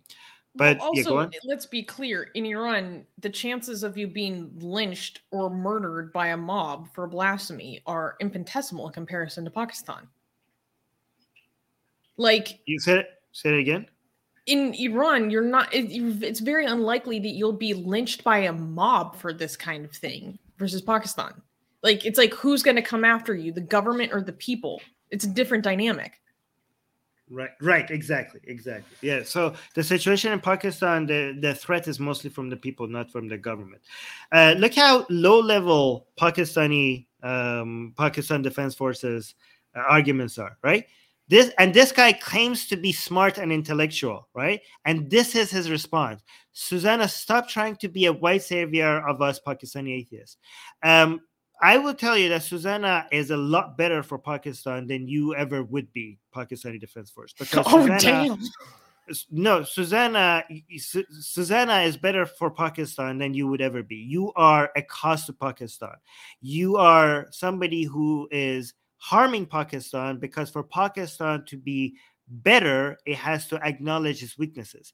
Like, for example, you keep on coming and trying to act like, oh, Armin, you're saying bad things about Pakistan, but Iran this and this and this. And you think like I would be like defensive over Iran. And I'm like, dude, I would admit those problems with Iran. I will actually tell you more problems with Iran. You think like me as an Iranian, because I'm Iranian, I would try to hide Iran's problems, but I am not tribal like you are. I'm not so emotional. Hold on. I'm not so emotionally invested into a national identity. And that's why the activism I do might actually be somewhat helpful to making Iran a little bit better. But your activism, the way you treat Pakistan, is harmful to Pakistan because you are somebody who denies the problems with Pakistan and try to hide it under a rock. So yes, Susanna is a positive force for Pakistan, and you are a negative force for Pakistan. Go on, Susanna. Okay, I just thought that was funny because you're like, you think that, talking about the problems with Iran is going to trigger me? Because inside I was thinking, shitting on Iran is actually my superpower. You're like, right. Joke's on you. This is my strength. Exactly. You just tapped into my greatest resource. Also, here's oxymoron, which is interesting. Like, finally, a loophole to exploit. Do you think this would help, like, for some people to be like, hey, I was just talking about what I was saw in the dream? But the thing is that a lot of people are like, oh, the main threat is not the court system in Pakistan. Okay, you actually, if you come out with something that is seen as blasphemous in Pakistan, in many cases you probably want to get arrested. We have seen many cases where getting arrested by the government might have worked in your favor because people were after you to kill you, and prison was actually the safest place for you. So this is not like, as much as I do wish we could spin this as good news, we're like, oh, they're going to go less strict on people. I'm wondering, like, if people in Pakistan are offended by you telling these people, like in Pakistan, if you mention that you had dreamt and you met Allah, you still have to be worried because this will offend a whole bunch of people. Was this guy like mentally ill or something that shared this dream? Like, why would you share this dream? It wasn't entirely clear, but there was a slight reference to that in the court's decision where they basically said, like, if this person is found to be mentally incompetent, like, you can't hold this against them. So there was some sort of like vague implication that maybe he wasn't completely right, in the mind, so to speak. But it wasn't like said in a way where it's like, oh, this man is disturbed. Yeah. So it's not entirely clear when it comes to that. Yeah. Yeah. Anyways, we should move forward. Let's get this next news. Can we can we clap for the next news? Oh, hey, from Nigeria. Somebody's watching from Nigeria. Hello. Oh. From Nigeria. Sure, this next news is like not bad. Yeah. All right, next news. Next news. Sikhs sue U.S. Marines for religious freedom violations of uniform policy. On April 11th, 4 Sikhs sued the U.S. Marine Corps for refusing to allow their religious articles of faith. The U.S. Marine Corps Captain Sukhbir Singh Toor and 3 recruits, Milap Singh Chahal, Akash Singh, and Jashkirat Singh, filed for religious accommodations in 2021. Their status remains in limbo due to the quote-unquote uniformity rules of the Marine Corps. Sikhs can keep their beards and unshorn hair while under a turban while on duty. However, during combat deployments or recruit training, all articles of faith, which include the kesh, which is unshorn hair, the kanga, a wooden comb, kara, a metal bracelet, and kachera, the kind of undershorts, and the kirpam, which is the ceremonial knife, known as the 5Ks, are banned. The Sikh coalition accused the Marine Corps of stereotyping what Americans should look like.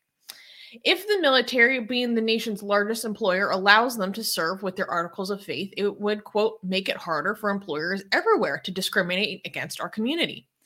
The Interfaith Alliance, Jewish Coalition for Religious Liberty, Muslim Public Affairs Council, and American Islamic Congress, Women's Veterans and Families, and the Sikh American Veterans Alliance have all filed amicus briefs demonstrating their support for the Sikh recruits. So basically, the U.S. Marine Corps does allow Sikh people in the Marines to have their articles of faith, except in two situations: when they are in their boot camps as recruits, and when they are on deployment, combat deployments. And what is considered, they can have it on duty, but not on combat deployment. And then what is considered a combat deployment can sometimes be a little bit like gray zone or diffuse, according to the articles that I've read. But why would they be suing? That seems reasonable. I mean, that seems reasonable. Wait, am I wrong about what the U.S. Marines seems to be like? What do you expect? You need headgear. So yeah, a lot of it comes from having headgear, and the other objection to the beard comes from an inability to have gas masks that will properly seal to the face. Yeah, but I'm on the U.S. Marine side on this. Like, what there's no. They just want. This seems like a case of requesting for religious privilege on something that is mandatory for everybody else, but we have magic on our side, so therefore we should be exempt. That seems ridiculous. Obviously, the rules are very specifically because of safety issues. Like, you need to be able to put the gas mask on. You should be able to put the helmet on. Like, this is required from everybody. Why should you be the exception? So the thing is that, as Dee is pointing out, that other arms of the military, including the Army and the armed forces, do allow these religious accommodations in these situations. So other areas of the military allow it. And so they're saying, well, why aren't you guys allowing it in specific? And then their argument also is that, like, Marines are allowed to, the wording of it was weird, but basically beards are allowed as medical exemptions already. So it's like, okay, if you already allow a medical exemption for beards, I have no idea what a medical exemption for a beard would be, by the way, but it's apparently a thing. If you allow it in that context, you can allow it in this context. If you allow women to have their hair in certain ways that are beyond what used to be the uniformity code, why not this? So these are some of the arguments in their favor. Okay, so first of all, the Army and Air Force, when you say they allow it, that means they have one rule for everybody, but the Sikhs, a different kind of rule for the Sikhs? So the Army and Air Force, when they... Okay. Listen to my question. Hold on. Listen to my question, okay? So when the Army and Air Force allow it, are you saying they allow it for everybody, or just allow it for... they have religious exemptions? They allow everyone to have religious accommodations should they request it. The Sikhs have specific requests, okay, I got that. And they allow those requests. Okay, so the solution is not for the Marines to allow it as well. The solution is for the Army and Air Force for them to not have religious exemptions either. Obviously, if this is a rule for everybody, then it makes sense from a safety perspective. And if it makes sense from a safety perspective for you to enforce it upon everybody, then you should force it upon the Sikhs as well. If it doesn't make sense from a safety perspective, then don't force it on anybody. But if it's a safety issue, then there shouldn't be religious exemptions. It makes sense to have medical exemptions because medically you're being unsafe. Also, if this is a medical issue and you're not, then you're being unsafe by putting on the helmet or shaving the beard. I don't know how, but if there's a medical exemption, then your safety is being violated a different way. So medical exemptions make sense. But you can't say, I have a magic sky daddy that doesn't want me to put a helmet on, and therefore I require an exemption. Like, this is religious privilege. It's one thing to fight for religious freedom. It's another thing to fight for religious privilege. This is, so like, oh, Army and Air Force do it as well. Well, they shouldn't. What the hell? I mean, seems They obvious. argue that they found a way to navigate it effectively, and that Sikhs in these other arms in the military have exceeded to meet the high standards of these branches and departments.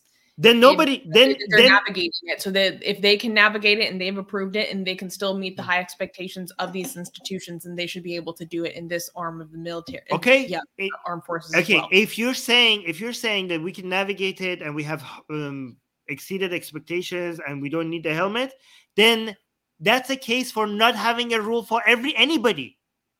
Do you know what I mean? So if you're saying that the helmet is not required, so the conclusion shouldn't be the Sikhs shouldn't be required to wear it. The conclusion should be nobody should be required to wear it. You either make an argument for nobody wearing it or for everybody wearing it. There is no good argument for only Sikhs not having to wear it. If you're like, it's not necessary, then why is it necessary for other people? You shouldn't be. They somehow found a solution to not wear helmets in a combat situation. That's actually insane. I don't know. The point is not whether it's required or it's not required.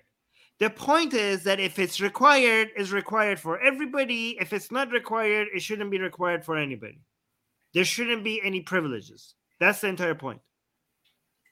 Yeah, other people argue that there are other countries that have had, like, I believe the UK has utilized Sikh soldiers since World War I and World War II, and like in their full articles of faith. They're like, people have been navigating this for like 100 years minimum, in a modern combat scenario. Like, then we have let the other soldiers. I'm not knowledgeable enough about yes, deployment to be able to give more detailed responses. My point still stands. Okay, I'm not. If you want to allow the Sikhs not to wear a helmet, then other soldiers should be allowed as well. Whatever arguments you want to make, whatever non-faith-based arguments you want to make for Sikhs not having to wear the helmets, it applies. That argument should apply for everybody else. Yeah, I think I'm a little bit torn on the situation because I do think it is religious privilege. And the problem is that when it comes to the Sikh situation, like, I was thinking about this today. Off the top of my head, I cannot think of another religion that requires as much accommodation to uniformity codes as Sikhism. Like, can you think of any other religion that requires this much accommodation? No. I couldn't, like, of major religions. I couldn't think of one. I demand a religion that requires you to have a dildo up your butt at all times, okay? And I want you to say that I need to have this up my butt while I'm serving my country. Thank you very much. And it needs to be, yeah. Make your religion like that. See if we can make it happen. Just. Where are you? We have somebody from Panama. Hi, from Panama. That really took me. I never expected that to come out of your mouth. Holy crap. People are agreeing with me. Look at this. People are saying, I'm with Armin on this. No, but seriously, this is a genuine question. Can you think of another religion that requires this much accommodation?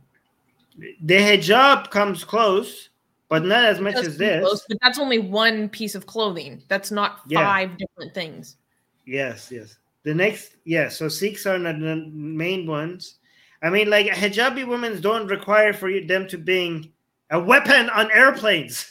Like, right? Like, so, yeah, this is. Yeah, or in schools. That's a big problem when in schools, in the school setting, when there are children with the kirpan. They're like, yo, you can't have a knife at school, bro. Yeah, and someone in the live chat pointed out something in particular where actually, like, when Sikhs start to have the 5Ks, that's actually like a different level of Sikhism. Like, there are, I forget what it's called, but it's almost like a form of a baptism or a second birth where you undertake this additional level of carrying these articles of the faith. Like, it's a more serious conservative deepened religious practice, where it's not actually required for most Sikhs. It's just like for those that go and undertake this additional deeper level of commitment. So I think that's important to point out. Right. Because I actually didn't know that until recently. Until I was actually learning about Sikhism. I thought that this was full stop always required. It's not. No. So, So Forever Storm is saying U.S. military cannot carry the cross into battle. Why should Sikhs be any different? Yeah, exactly. Wait, why is the U.S. Marine banning a literal knife which could be used as a weapon?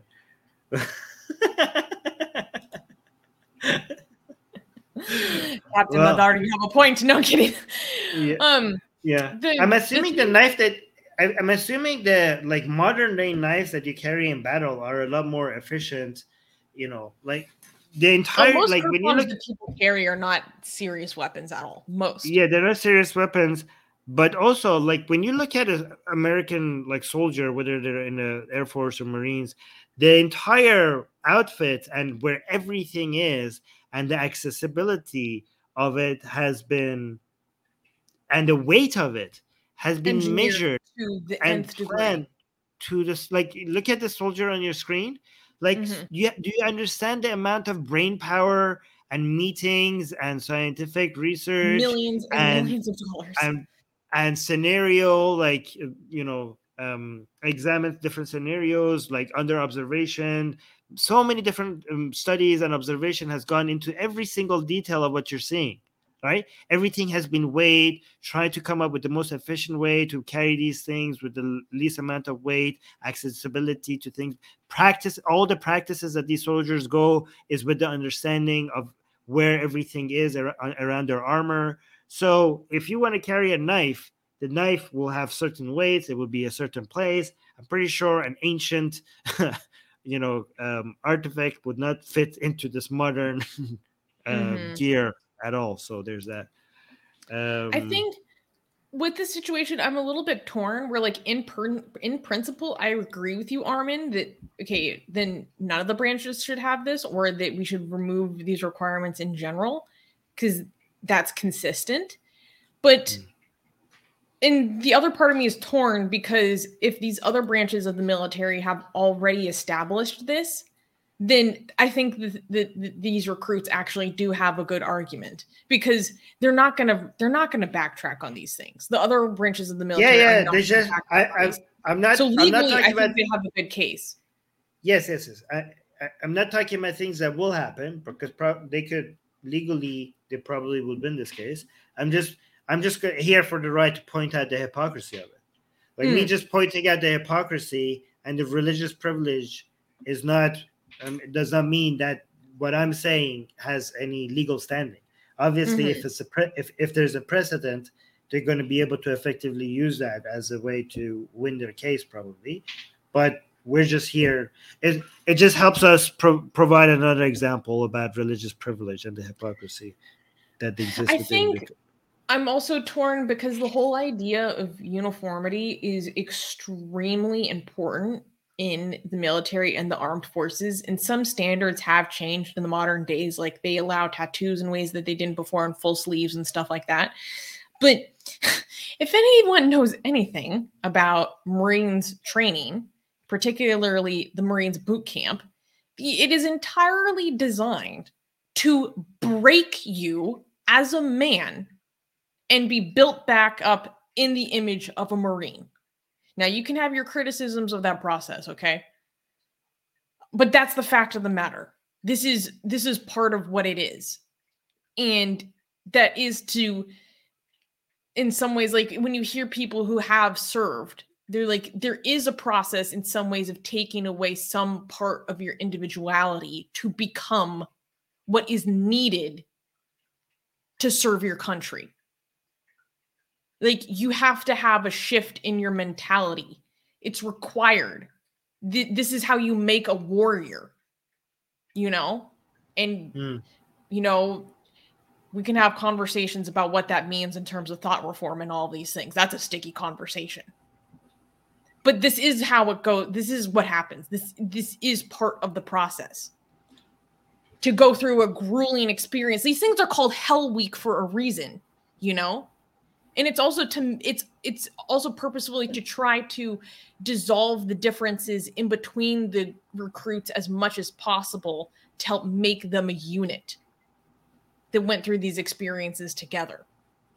And so when different people are getting exemptions that actually maximize the amount of difference they're seeing in between each other, like this is kind of some of the ideas behind this whole emphasis on uniformity, like just to give people context. I've never served, I'm no expert, but this is my understanding of some of these things, because other people might be like, well, what's the big deal about it anyways? We have look at the something I don't remember is saying, aren't US Sikhs mostly hardcore Khalistanis? I would never make that assertion. I would make that assertion about Canadian Sikhs. No, I'm kidding. Right, but not US. I thought that was Canada. I thought US was Hindu, Canada was Sikh, and I don't know. Here, actually, Forever Stormy agrees with me. That's Canadian Sikhs. Armin's neighbors, basically. Okay, it is my impression that it is more of a problem in Canada, but like that could be a stereotype, to be fair. Yeah. I did see a bunch of Palestinian protesters in front of the Indian embassy when I was in San Francisco. That was fascinating. Because the Indian embassy, like I would walk by it all the time.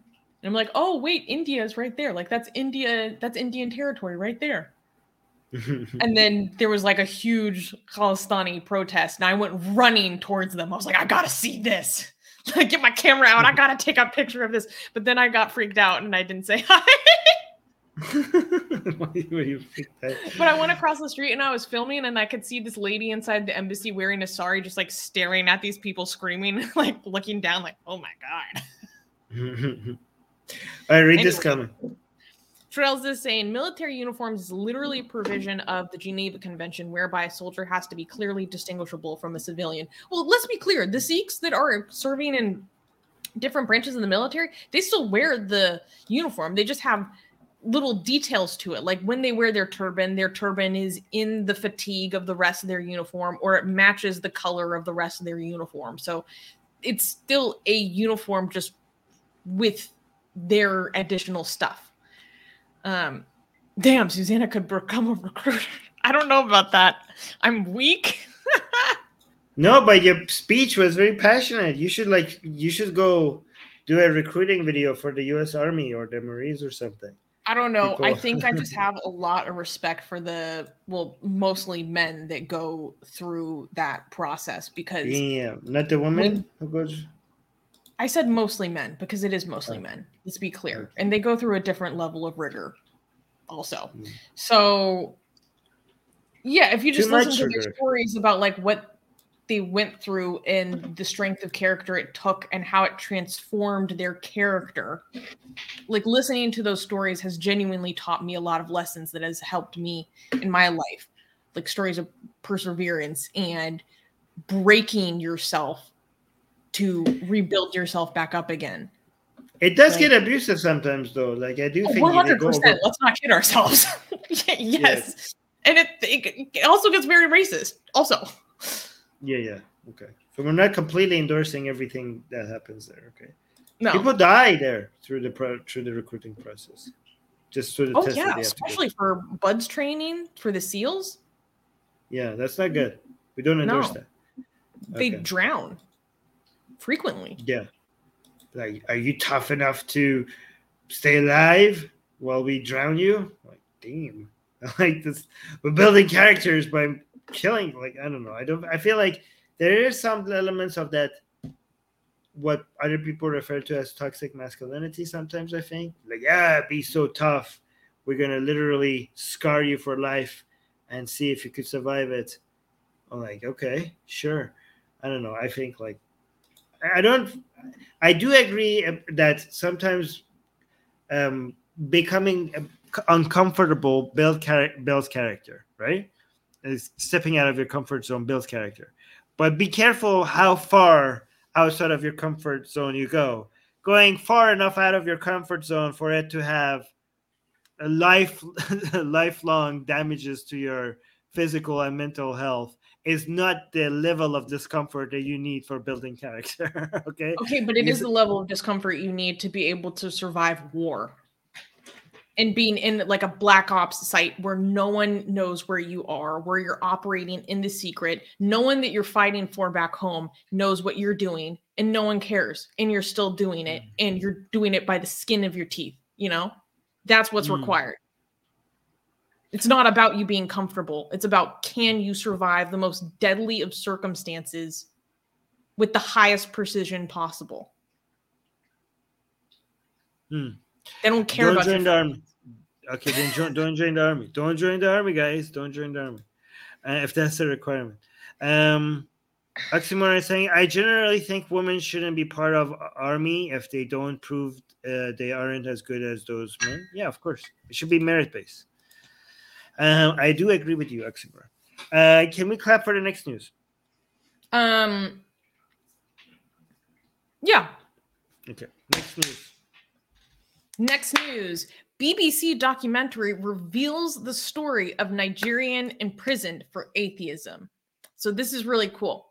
BBC Africa recently released a new documentary titled The Cost of Being an Atheist, which showcases the landmark case of Mubarak Bala, the president of the Humanist Association of Nigeria. The documentary also reveals the threats to religious freedom in Nigeria and features interviews with numerous other atheists who face discrimination and even threats to their life.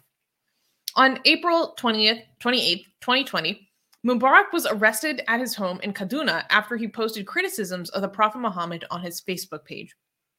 In the documentary, BBC journalist Yemisi Adegoke talks to Leo Igwe, the founding member of the Humanist Association of Nigeria, Mubarak's wife, Amina Ahmed, and even the lawyer who wrote the petition that prompted Bala's arrest. According to Bala's lawyer, James Ibori, he was denied healthcare access, kept in solitary confinement, and forced to worship the Islamic way. He was also detained for 2 years without any charges or trial. Initially, Bala maintained his innocence. However, on April 2nd, 2022, he pleaded guilty to 18 charges of blasphemy. The Hano High Court sentenced Bala to 24 years in prison. So, yeah, Dee was saying, I was thrilled to see this get attention. So this is really big. One, because we have been following the case of Mubarak Bala ever since he was first arrested and illegally detained for this incident where he made a Facebook post comparing the Prophet Muhammad and this other pastor or preacher basically to a terrorist, and then that pissed off a bunch of people and it all unfolded, right? And then this year, he was sentenced to 24 years in prison for this blasphemy. And it's really awesome that this is finally getting widespread attention. The BBC made a 30-minute documentary about him. And I love that they named it specifically. The title of the documentary is The Cost of Being an Atheist. Because oftentimes when atheist prisoners are reported on, they are never properly identified as being persecuted for their atheism. Like in the case of Sohail Arabi, the Iranian atheist prisoner. When his mother was recently sent to prison for advocating for her son, even sources like Iran Wire, the headline was, oh, mother of Iranian blogger, sent to prison, blah, blah, blah. Sohail Arabi is not just an Iranian blogger.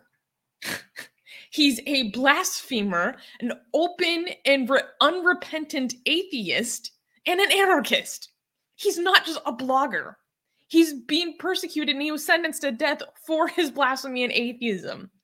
So to see it being titled The Cost of Being an Atheist was so significant to me. Also, this documentary is really, really good. It's 30 minutes long. You can watch it on YouTube. And it goes not only into the case of Mubarak, but also into the greater issues in Nigeria in general. It talks about the contentions between the North and the South being Muslim and Christian. And it also profiles many other atheists and what they go through. Like they talk to a nurse who faced discrimination and problems at her job because it was required by the company policy that you have to pray before you start work and before you give someone an injection. And she refused to do so. And then they also talk to another atheist who they don't show his face, but when Mubarak Bal was arrested, he basically made a post saying like, hey, no one should be persecuted for their atheism. And because of simply saying that, that person then had to go into hiding because they accused him of blasphemy. And so they interviewed him, completely obscured and everything. And then finally, they also go into depth about Mubarak's case and give so many details that I had never heard before. One, they go and interview the man that started the petition that prompted this whole problem against Mubarak for the first place. They interview the guy that basically set off this witch hunt against him. And when they talk to that guy, as they're talking to him, they're talking about, okay, so what did Mubarak say that bothered you so much, blah, blah, blah. Like, if it bothered you, you could have just blocked him. You don't have to look at it because this was posted on Facebook. And he's like, there are some things that people say that you cannot sleep. If someone says this about someone that the Prophet Muhammad, who we love more than our parents, more than our family, more than anything, we cannot sleep. We cannot take this in. And he was getting angry again. And he was saying, I'm uncomfortable right now because I'm so angry. Like just even thinking about it 2 years later. And then what's most important is that this documentary actually reveals for the first time why Mubarak was sentenced this way. Because when he was sentenced to 24 years for a Facebook post this past April, we were like, what happened? This came out of nowhere. Even according to Nigerian law, the sentence should have been only like 2 or 3 years. And he had already served 2 years in illegal detention. So part of his sentence should have been commuted. This documentary reveals what happened. So what happened was he went to court, and there on Humanist International is reporting that Mubarak was pressured. Oh, wait, keep that comment up from D because I want to read it. Humanist International reports that Mubarak was pressured behind the scenes regarding this.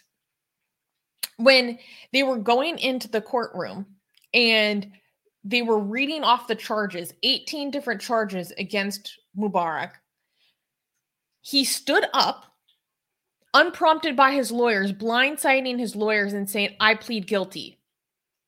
And his lawyers literally tried to pull him down. They're like, what are you talking about? No. They didn't even get a chance to read their defense. And what happened was then the reason why he got 24 years was because he had 18 charges against him. He pled guilty to all charges. And what the judge decided to do was give him the maximum sentence for each of those charges individually and have the sentences run consecutively instead of concurrently.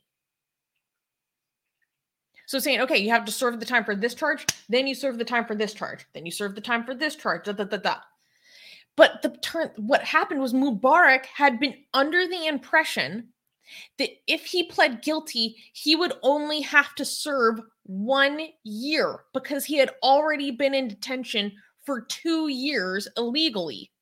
Like I said earlier, commuting some of his sentence. But that's not what he got. Instead, he got 24 years of serving these sentences consecutively. So finally, that makes sense about how this all went down, because when this news came out in April, everyone was so confused. 24 years, what? That doesn't even make sense. How does it get that bad? That's how it happened. And so then when this, shocking verdict comes out, then they go and they interview lawyers again, and they interview Leo Igwe, who Armin and I have actually interviewed on this channel when Mubarak was first arrested. So you can go check out that interview we did. It's one of my favorite interviews we've done. I love Leo. And basically talking about how this sends such a terrible message to atheists in particular in Nigeria, but also just people in general. Because this issue of blasphemy and free expression isn't something that only hurts atheists, you know? Like, this affects everyone. And to see the stakes being raised that high for someone who had as high of a profile as Mubarak, who was like the most prominent ex-Muslim in the country, then what does that say to your average person who isn't the head of an entire humanist association for the nation, you know? Someone who doesn't have all of the international connections that Mubarak had. So, I don't know. I would really encourage everyone to go watch the full documentary. Again, just Google like BBC Africa, the cost of being an atheist. It got, one thing I also really loved is it got a lot of views when I watched it. I can't remember what it was, but on YouTube. And it encouraged me to see the comments filled with people saying, this is crazy. This is unbelievable. Like, what if this happened to me? Like, I'm not a believer, or I'm a believer, but I think this is insane. This is intolerable. So that's one thing that I really did like to see, was seeing people in real time in the comments getting that awareness, and also like having these conversations was really important. But yeah, let's watch the preview for the documentary here. I'm a critic of religion. People take it as an insult, but I don't see it as an insult or blasphemy.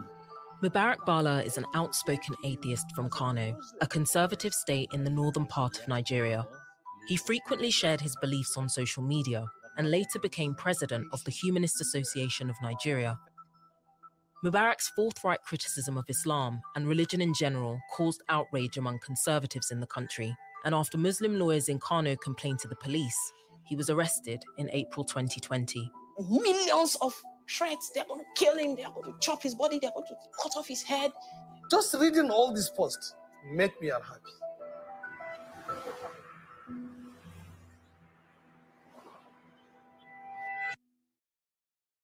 I honestly can't believe that BBC has a documentary with atheists in the title.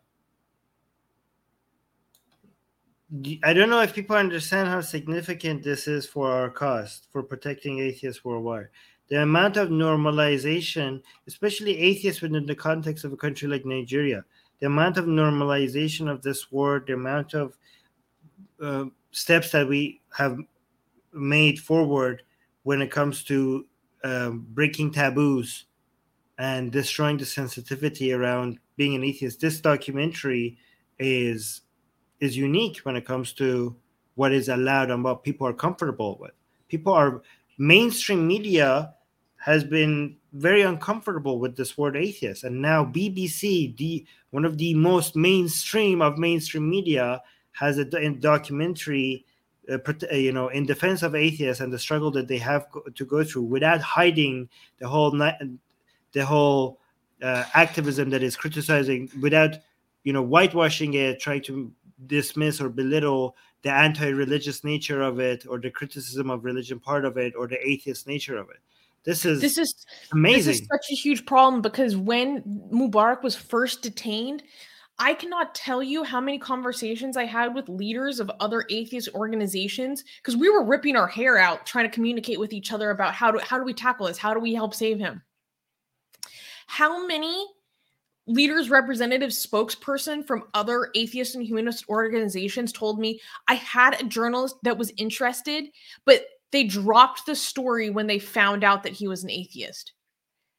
I had their interest because at first they thought he was persecuted because he was LGBT. When they found out that he's not part of the LGBT community and that he's an atheist, they dropped the story. Wow, amazing. So yes, this is very significant. I also thought one thing that was cool about the documentary was they interview his lawyer, and his lawyer talks about how he's an atheist and how he takes up other cases for atheists. And he was like, when I take this case, I'm taking it for Mubarak, but I'm also taking it for atheists around the world. No. And I don't know, that's very important, because seeing people actually vocalize like an international identity when it comes to these things is something I'm very passionate about, obviously, because that's like the spirit of our organization, because not enough non-religious people have that spirit and have that orientation. Mm. You have 2 comments highlighted. Oh, do I? Oh Do yeah, you want to read Dia those? saying, it's good they include Leo Igwe, who is doing so much. Literally, Leo Igwe is one of my number 1 heroes. This man is a freaking legend. Also, I don't know. I wish I'd okay. I'm gonna ask permission to actually show it. But the head of our Atheist Republic Cape Town consulate and YouTube channel that focuses on atheist African issues, so go check out that YouTube channel, guys. Dean, he sent me a picture of him and Leo actually having lunch together recently, which was the cutest thing ever. I'm like, oh my god, look at you guys. And then Triash was saying that documentary has had 131,000 views as of now. Thank you for going and finding that number because I couldn't remember. So I love to see that reach. It's so important. Nice. All right. Can we clap for the no? Oh wow. No. Dee is saying, oh wait, that she actually spoke with Mubarak on Messenger just days before his arrest. My heart sank when I heard. Yeah, I still remember where I was when I found out that Mubarak was arrested. It's horrible. All right, so we can't clap for the next news. So next news. Oh, Susie just froze. So guys, guess what the next news is? It's something that we can't clap. No, I actually think we shouldn't. Let me tell you the country, and you tell me. It's Nigeria again. Oh, Susie's back. Yes, I'm back. Sorry about that. No worries. All right, so we can't clap for this. It's back to Nigeria. Like we went from one Nigerian news to another Nigerian news. All right, so next news. Next news. Alleged witches murdered by Boko Haram in Nigeria. On November 10th, a group of 14 women accused of using witchcraft were killed by the Islamic terrorist group Boko Haram. According to Takwe Line, a woman who escaped 2 weeks ago, roughly 40 women were held in a village near Gwoza town. Takwe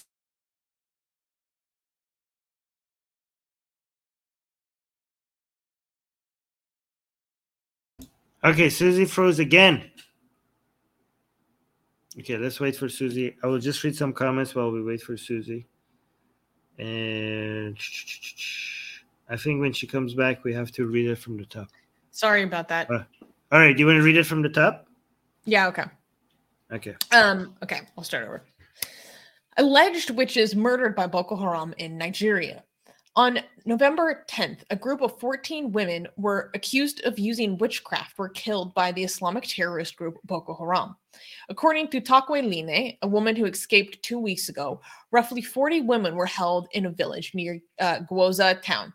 Takwe said that the commander, Gilile, ordered his men to detain the women from the houses where they practiced quote-unquote witchcraft.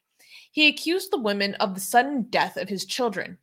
Even though a clear description of how the crime was committed is yet to be revealed, the term used in the Hausa language for describing the deaths meant slitting their throats.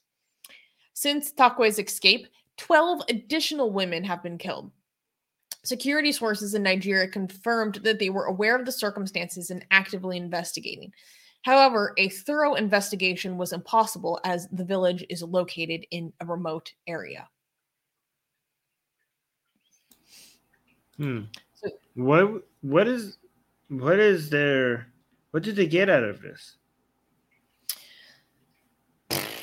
I mean, what does someone get out of it that's a difficult and loaded question. So I know in parts of Western Africa in general, there is a culture of persecution of alleged witches that is across religions. This happens in Christian communities. This happens in Islamic communities. And it particularly affects certain vulnerable demographics. So usually widows are usually persecuted this way. Old women, elderly people, and orphans are, or maybe bad children, unruly children, are most likely to be accused of witchcraft. And basically it's kind of this belief that like if something bad happens, and this is like a, a very simplified version of things, right? That it's not that something bad just happened. It's that there is someone bad in the community that caused this to happen. And so the finger is pointed at a lot of these vulnerable communities. And yeah, Dia's right, saying witch hunting is usually associated with Christianity. This surprised me. You do tend to see this more in areas that are more Christian. They have exorcisms that are highly abusive and oftentimes very dangerous.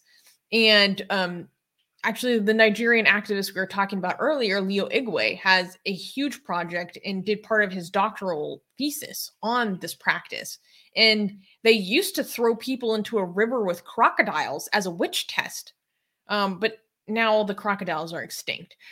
But they subject people to witch tests, which are basically, completely BS practices that are like, oh, which way does a stick fall? Or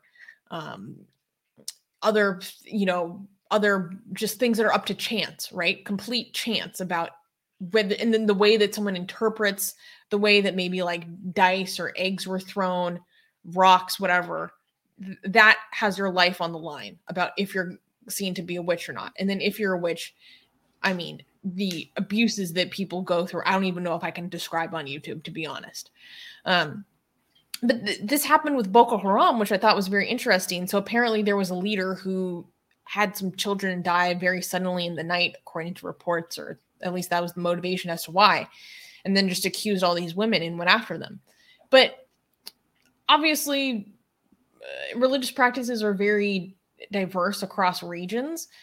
But generally, is witchcraft a belief in Islam, like in general? Oh yeah. When we were kids, we were told in school that Muhammad said that a witch, what you're supposed to do with a witch or a wizard, is one hit by a sword, just Right. one.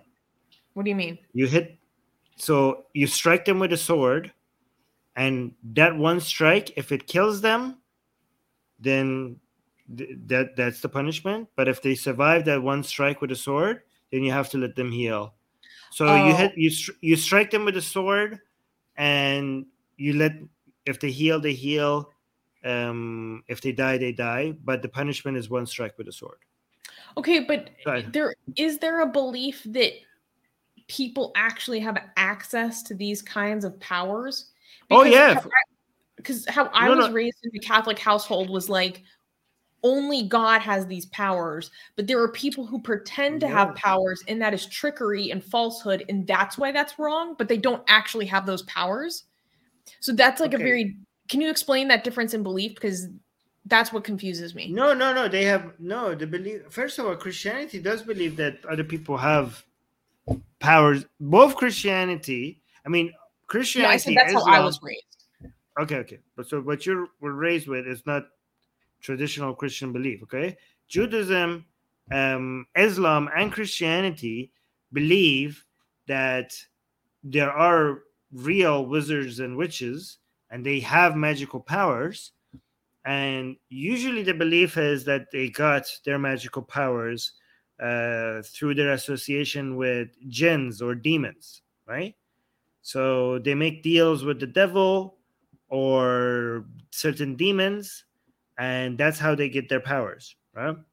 And the prophets, they get their power. Well, the prophets don't actually have any power. It's God's miracle. So when a prophet does miracles, it's basically channeling God's power. The prophet himself doesn't have any powers, right? And so like in Islam, we are told that one way for you to notice that somebody's powers are something that is very telling about witches and wizards is that when they do prophecy, when they pretend to do prophecy, they actually don't have any knowledge about the future. They only, like demons, for example, will come and tell them things about your private life that only you know, so you're impressed by it, because demons know certain things that is only known to you, right? And that's why these witches and wizards, they claim like, oh, look, I know these secrets about you and you're impressed. And then they prophesy something for you. But only God has the knowledge of the future. So what these demons are telling you about your future is false information, right? Anyway, so there is a lot of these beliefs. Like, for example, in Iran, the law is that we have a law against witchcraft and wizardry in Iran on the books, with the understanding that these things are real. That's, so, yeah. I mean, we know that's crazy. I mean, I know Khamenei talks about like demonic spirits. yeah. I mean, the West is an actual thing, so that's crazy. No, yeah, Khamenei has like some serious speech saying that the enemy, Khamenei officially announced that Iran's enemies are in cahoots with demons, okay? And he's not being metaphorical.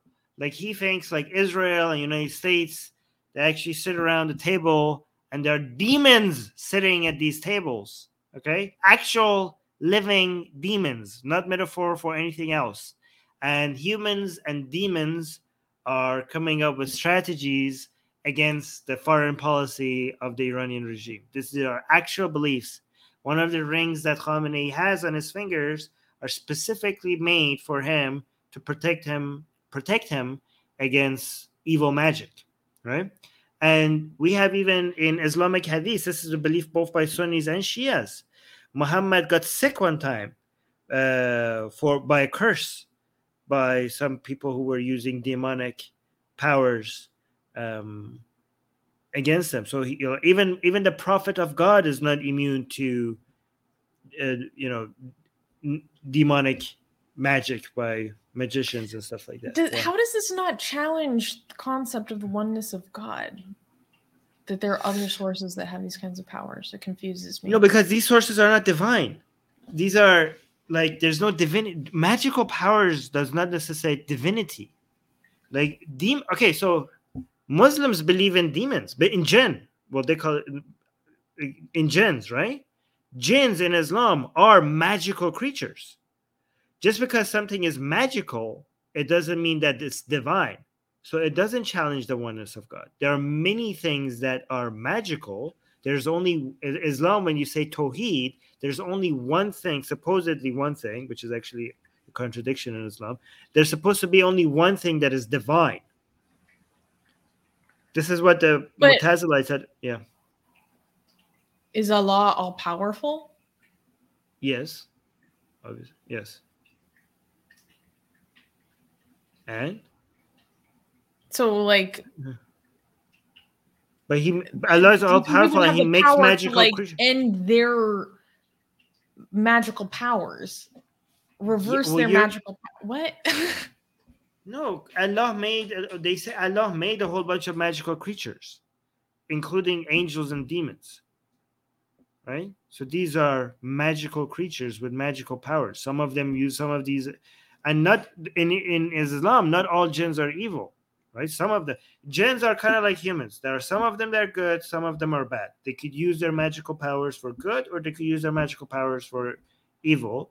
But humans are not supposed to use their magical powers of the demons, of the jinns. Anyways, it gets complicated. So you're I should stop asking questions. Right. The jinns who use their magical powers to interfere in human affairs, they're not good. Okay. Yeah. Anyways, witches and wizards are people in Islam who get in cahoots with the jinns or demons, to meddle in the people's lives, and usually they say that doesn't have a good outcome. And I was asking, what is in it for them? Because I usually look at whatever these radical groups do, or anybody else that does in Islam or Christianity. I look for a political motive, because a lot of atheists usually think that when there's some ridiculous beliefs by religious people, then the religious beliefs explains the entirety of why they're doing something, right? But it's usually not that black and white. There's usually some political motive that has a religious excuse or covering or explanation or narrative, right? but the motivation is usually something that goes beyond just a religious belief, right? So if I had to guess, for example, here, I have no idea, but I'm just guessing, right? If I'm guessing, like, why would Boko Haram like be insistent upon like finding these witches and killing them? I would say it's a way of signaling, enforcing power in the region. Like they're looking for a crime to punish as a way to signal who's in charge around this region.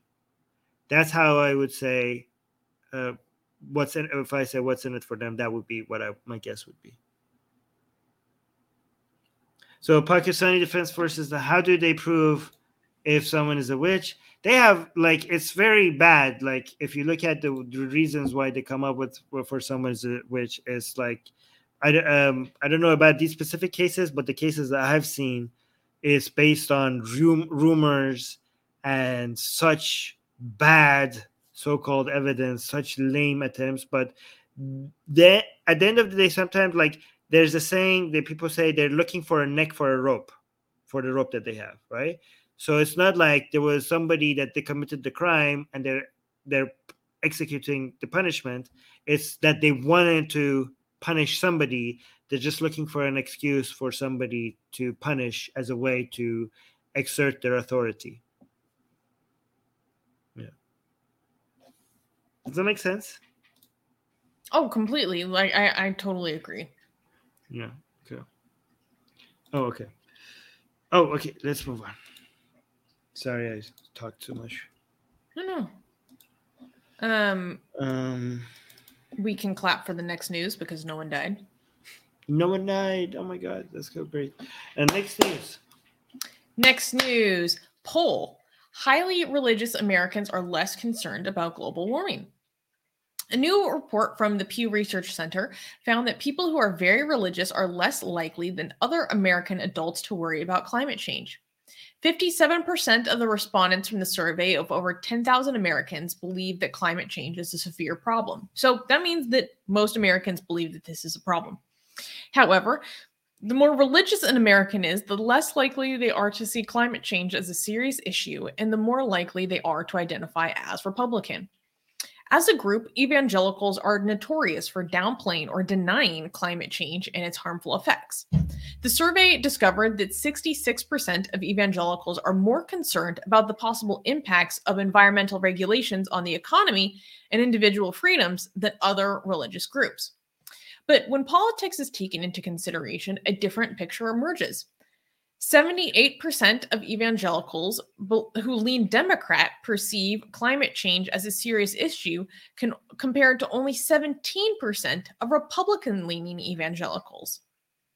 In contrast, religiously unaffiliated American adults are more likely to see climate change as a threat, with about 70% of the respondents claiming it as a serious problem. So that means the vast majority of religiously unaffiliated people see this as a problem. However, the study showed that only 34% of the religious nuns who lean towards the Republican Party are less likely to be concerned. Although many factors influence American adults' perception of climate change, the survey conducted from April 11th to 17th concludes that the main driver of U.S. public opinion about climate change is political party, not religion. Okay, why do you think that is? What has being religious got to do with not being concerned about global warming? So the poll also looked at many other factors. So one thing that it looked at is like how often is climate change talked about in your congregation? And they found that it is talked about a tiny fraction of the time. Like, does your church use recycling? A minority does. Like, does your church ever talk about the environment at all? A tiny minority does. So it's something that's not often even discussed. And so it's not on people's radar and not seen as a community concern, because for many people, church and their congregation are their primary spot of finding community and also hearing about what is happening in the community and what concerns are reflected in the community, which then becomes a priority for them themselves. I think it's worse than that. I don't think it's just not. It's beyond them just showing lack of care. I do think like a lot of these churches actually advocate against taking this seriously. Like they try to portray it as a conspiracy, as not that big of a deal. But why? What is the relationship? Or that God will just take care of it. Or God will take care of it, or if it's and some of them even like treat it as a good thing. That's what I was about to say. Some of them even encourage it, like they would like to see the end of the world. So that's when Jesus comes in. You get to see like, oh, the world is ending. Hopefully it happens before I'm dead because I want to see Jesus. Like, so yeah, there's that. Yeah, basically that's what I was getting into, was that in some cases it's even as extreme as being like, oh, well, yeah, this is part of the end times. Like God talked about this. We knew about this. We know that this is supposed to happen, but we're part of God's flock, so we will be taken care of, so we don't need to be so concerned. I wish there's also like weird aspects of dominionism, which is, can be a huge influence in many Protestant congregations. So that's a big part of things as well. But I was raised Catholic, so I don't really know that much about a dominionist point of view. But from my point of view, I'm like, this is a little freaky. Yeah, I mean, these studies obviously don't show causation. They just show they do show the causation as well, but they don't show the details of why it causes it, right? I do hope, like, given now that we see such high a correlation between religiosity and climate change denial, there's more studies to show how this happens. How does religion cause people to be climate change deniers and all that stuff? Because this is a serious issue, and the more we understand how people come up with the beliefs that they have, the more we're going to be able to tackle it. But this is another reason why atheist activism matters, right? Religion is not just bad for mental health and local politics and international politics. It is responsible for also killing the planet, right? Like, these are a big chunk of Americans who, if they voted in favor of taking more actions to save the planet, the whole world, like, you should be angry anywhere you live, right? If you're living in Pakistan or India or Bangladesh or Philippines, you have to understand that America as a country doing less for global warming has a more significant effect on your lives. Every single one of you watching, this is harming you. So the religiosity of Americans is making the world's largest superpower, the world's most powerful country, doing less to tackle something that is threatening every single one of you who's watching, and your children, and especially your children's children, right?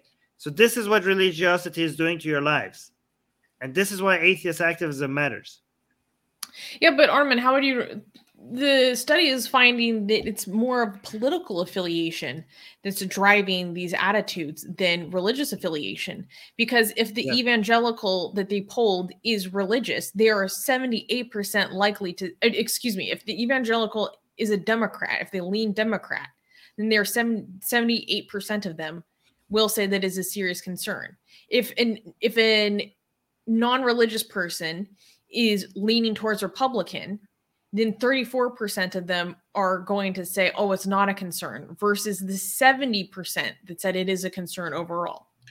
Right. So there's based on the numbers you gave me, there's a correlation with religiosity and with political affiliation, but there's a stronger relationship with political affiliation, right? Mm-hmm. So even without political affiliation, if you strip that out, there's still a correlation with religiosity. But obviously, being a Republican is a better indication that you're going to be a climate change denier more than you being a Christian. So being a Christian will give an indication that you might be more leaning towards climate change denial, but being a Republican is a stronger indication. It's stronger. Yeah. I mean, being Republican is as insane, maybe even more insane than being Christian. So I agree with that. Yeah, so I'm not denying the fact that this is a handicap to be also a Republican. Just because we're anti-religion doesn't mean that we deny other disorders, other political disorders, such as republicanism. Right. Oh my God, you crack me up. No, but the problem also is with republicanism is taking. So here's also even though republicanism is its own poison, separate from religion, republicanism requires religion. So you have many. And has for decades. Yes. So we have Republicans who are not religious, right? But republicanism as an ideology depends on Christianity. So undeniable. Even if so without Christianity, republicanism would crumble, right? So if republicanism is also hurting the planet as a whole, republicanism requires Christianity for it to survive, and you can still blame Christianity for the cancer that is republicanism. Do you saying political disorders? I love it. He suffered from a very severe political disorder. All right. Let's go to our last news, right? We're doing our last news. We don't have a source for this because that we pull up online because you have a video that you wanted to show. Yes. Let me get this. Is what you sent me on Messenger. Just to refresh your memory. Yeah, I have to give a little bit of a background to everybody. Again, okay, let me really quickly go through with the background. Okay, so for people who watched us before, this is Kian. Kian wanted to be a robotic engineer. You can see here. He's very technologically savvy and was very interested into building stuff. Okay. And he here's another video of him building something. So this is Kian. He's like showing this device that he built, and he's now testing it for a camera to see if it works, right? He's saying, I made this for a competition. Oh, and he started the video by saying, in the name of the God of the rainbow. And now a lot of people use that phrase to, as a way to say F you to the government, okay? But let me tell you. So this is a device that he built. And so he's testing it, and he sees that it works. He's saying to the camera, as you can see, it works. So Kian was shot by the government and killed multiple times, right? He was in his car with his parents, and the car was caught in the middle of the protest. And for some reason, the government armed forces thought that it had something to do with the protesters, and they started shooting at the gun. And his mom told him to go hide under the seat. And the mom said he was too chubby to fit under the seat, and that's why he got shot and died there. And the mom refused to take the body to the hospital because the government officials, they kidnap the bodies of the protesters they kill, and they use it as a negotiating tool with the parents. They want the parents to say, a literal government of child killers and literal body snatchers. Yes. So that's why the mom, knowing this, refused. As soon as the boy died in the car, she took the body right to home instead of giving it to the armed forces, and she put Kian. She covered him with ice, and there's a picture of him that I can show. The body is right in the middle of the river of Kian, with the bullets in his body, right in the middle of the living room with ice around his body, just to preserve the body so that they could bury the body themselves, so the government can't use it as a tool for to get them to say, because they're supposed to come and say our kid was not in the middle of the protest. It was shot by, I don't know, ISIS terrorists or the protesters themselves, or it's like, yeah, they come up with different stories, or maybe died in an accident or something. Like they want to force the parents, but that's why the mother didn't do that, right? So, so this is that's why the people are. This is the picture they have of Kian, the rainbow, because he said, in the name of the God of the rainbow, and the ice around it because of the mother covering the body with ice, right? And you know the little device that you saw, door to door to ask her neighbors for enough ice to preserve her child's body so the government wouldn't steal it. You can see more people are using his device in the protest. This device, a lot of people are making it now, and has become a symbol of the opposition. You can see I showed you this last week as well. This device. Oh, and this video I always.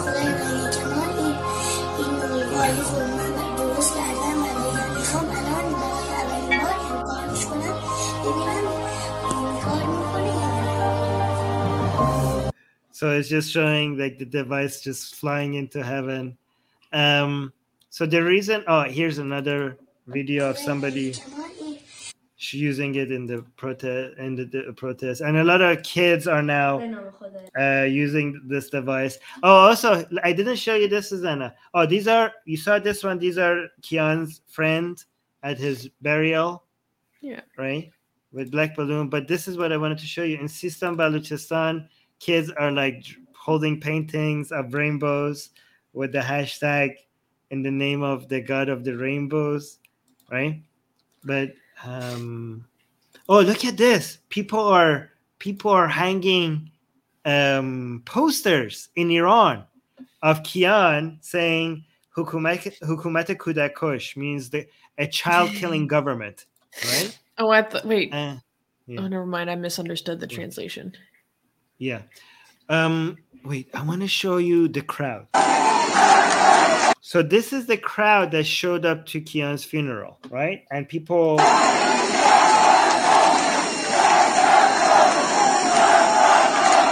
So people are chanting at Kian's funeral. All these people showed up saying "Death to Khamenei," right, at Kian's funeral. But you can see the crowd. The crowd was huge. The crowd was massive. Right? I mean, it's as far as the eye can see. They go into the horizon. It's crazy. Yeah. So, but the reason why I wanted to show you this today, which is relevant, maybe. This is another one. But one thing I wanted to show you guys, which is a bit controversial, and just to be clear, I don't agree with the entirety of the sentiment here. Okay, this is kind of a complicated statement. Okay, I just want you to see the reason why I give you all that context is because at Kian's funeral, the mom gave a testimony of everything that happened that led to Kian's death. But she also shared a whole bunch of other things about Kian himself, right? And I just wanted to highlight this part of it not because I agree with the entirety of it, because I like certain parts of it, but I don't like certain other parts of it. But I just want you to see the state at which a lot of Iranians are at this point, because a lot of people have this understanding that Iran is a Islamic country with Islamic people, right? And it's true about a lot of people in Iran, okay? But there's a different side to this as well. So just keep that in mind. And this is at Kian's funeral, the mom is giving a speech to that large crowd that you saw, and this is what Kian is saying, right? So it says the mother of Kian at his funeral, right? So it's saying, I want to ask you, please don't play the Quran for my child at all. Please don't play the Quran. Right? My child hated the Quran. Okay? But listen to what happens when the mom at this funeral, to that mass crowd, a lot of them were wearing the hijab, by the way, right? You saw a lot of the women there were wearing hijab. But when the mom says, my child hated the Quran, listen to the reaction of the crowd. Crowd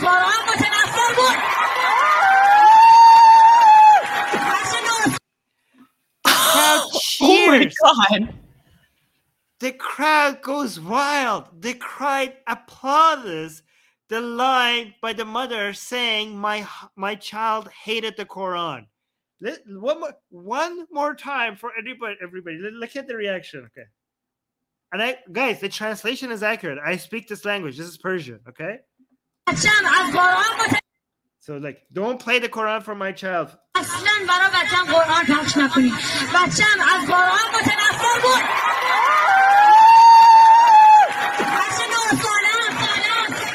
So she's like, okay, so I like this part. It takes a dark turn at the end. Okay. So just excuse the dark turn at the end. Okay.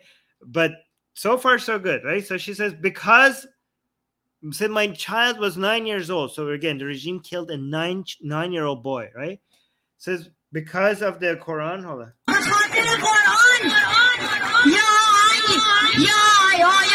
So there was a verse that she's reciting in Arabic that he was supposed to recite for school, right? So she says that so the translation is not very good here. Okay, so she's reciting the Arabic part, and she says this verse in the Quran, he wasn't remembering it, like he was like, so the mom is like practicing with the child, preparing him for schoolwork, and he's supposed to remember this verse, right? So he wasn't remembering him, so she hit him. The mother hit him because she wasn't remembering it proper. He wasn't remembering it. So it says, I hit him because of a verse of the Quran. So this translation is not good here. She's saying because he wasn't remembering the verse, I hit him, that he had it. Oh, yes. It's actually, she says it after, that he hadn't memorized. He stared at me, cried, and said, Mom, but I'm not an Arab. Okay?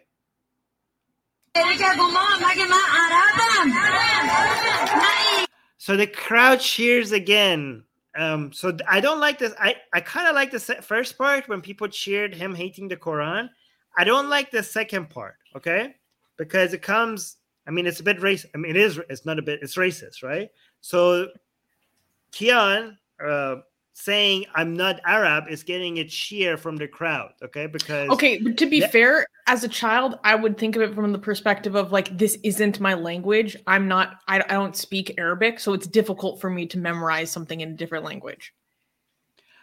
True, but it comes across as racist, okay? Especially because the crowd cheers.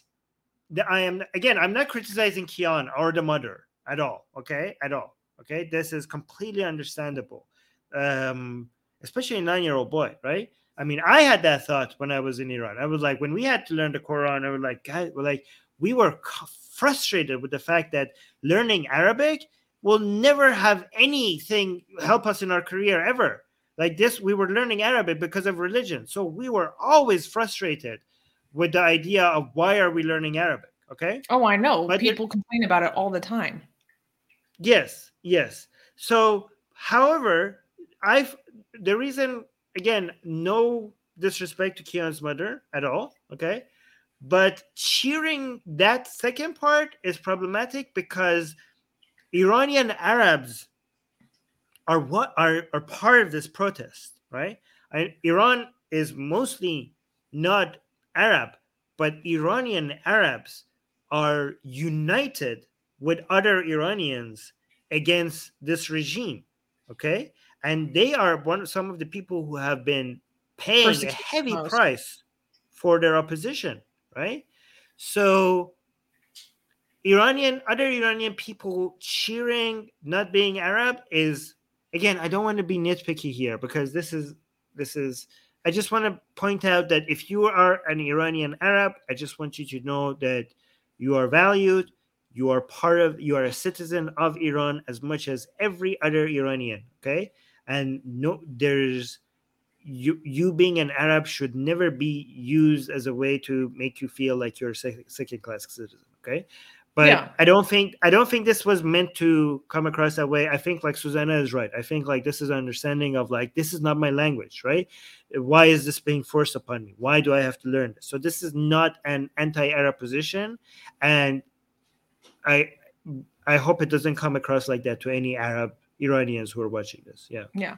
I think you're Yeah. just very sensitive about this because you've been fighting against Arab racism like way before you were even an atheist activist. Like before you were an atheist activist, like you were doing work against Aryan supremacy essentially, because you're like so familiar with how ethnic minorities in Iran like are just, they're treated like they're mentally disabled by a lot of farce people. So I think you're very sensitive about this kind of thing because you're so familiar with how bad these attitudes can get. And I think that's really appreciated by a lot of people because oftentimes like the reality of those racist attitudes might not be acknowledged that much by a lot of people. Right. Yeah. Well, let me actually finish the clip. I want to address something in the live chat as well. But yes, true. No, see, actually I was right. I was right about the problematic nature of the statement. Because she said like, I am not Arab, I'm Iranian. That is problematic. Okay? Because you can be Arab and Iranian at the same time. Again, Kian is 9 years old. Nobody should be criticizing for what he's saying. Okay? But I think the first part should have been the only part that should have been celebrated or said. Like, just saying I hate the Quran. I don't think the part that I'm Arab, not Iranian, I'm Iranian, not Arab, should have been stated, because that's not a contradiction.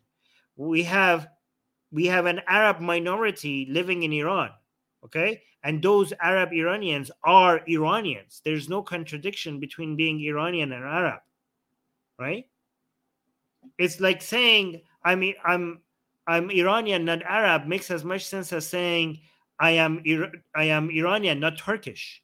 We have a lot of Iranian Turks. Or saying I'm Iranian, not Kurdish. We have a lot of Iranian Kurds.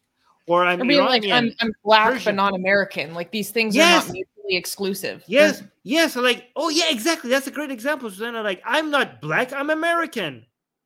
One is an ethnicity, the other one is a nationality. You could have any ethnicity and be a citizen of Iran.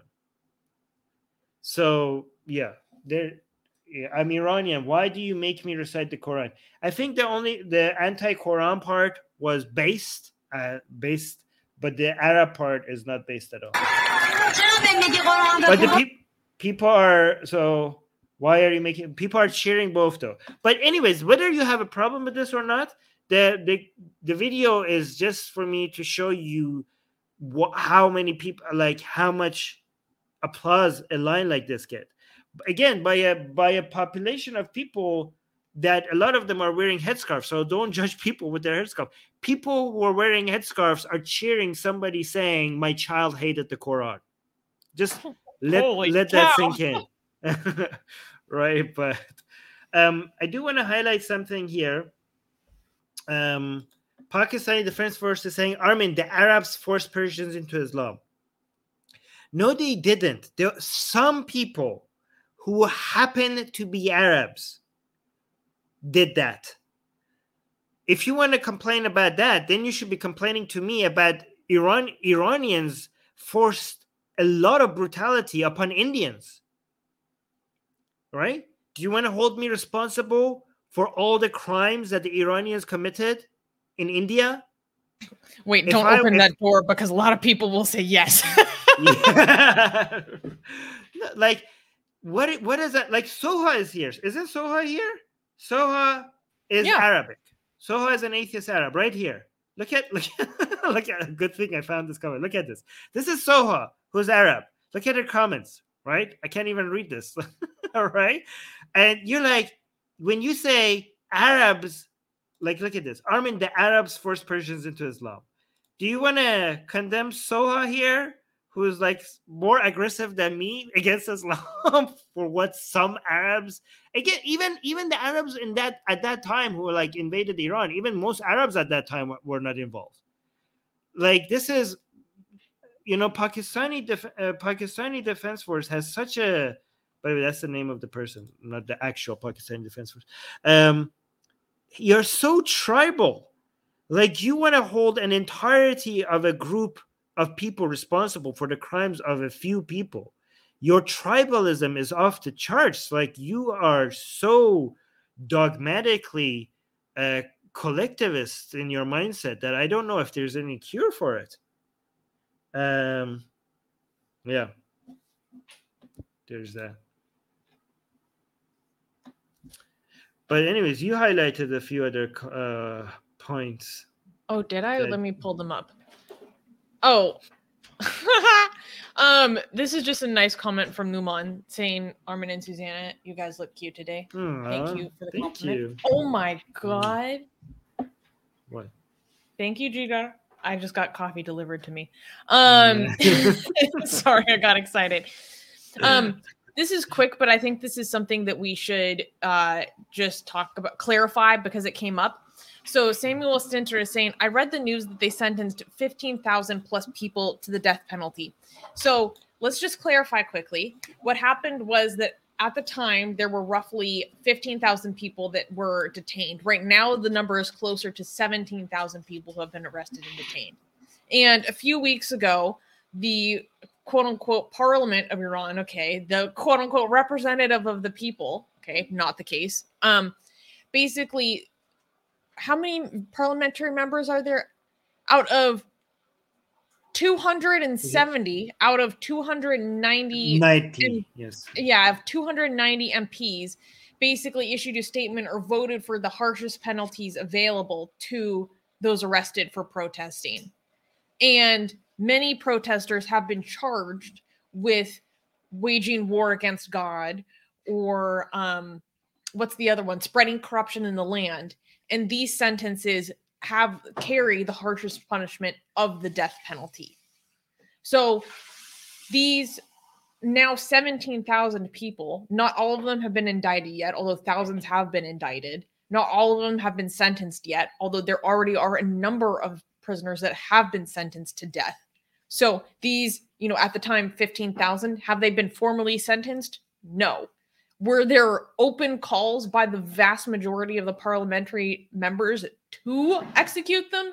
Yes. So that's where the confusion comes in. Did I explain that correctly, Armin? Yeah, they would, the regime would not dare now like they used to back in the 80s, but executing 15,000 people they know that would be the end of them, right? If the Iranian regime comes out today and executes 15,000 people, that would be like, okay, they're just committing political suicide and literal suicide. Actually, after that, like that would be that would be the end of that. The regime will be done within a week, right? So they would not dare.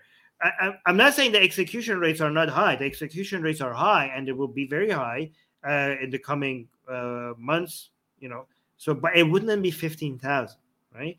So this is just.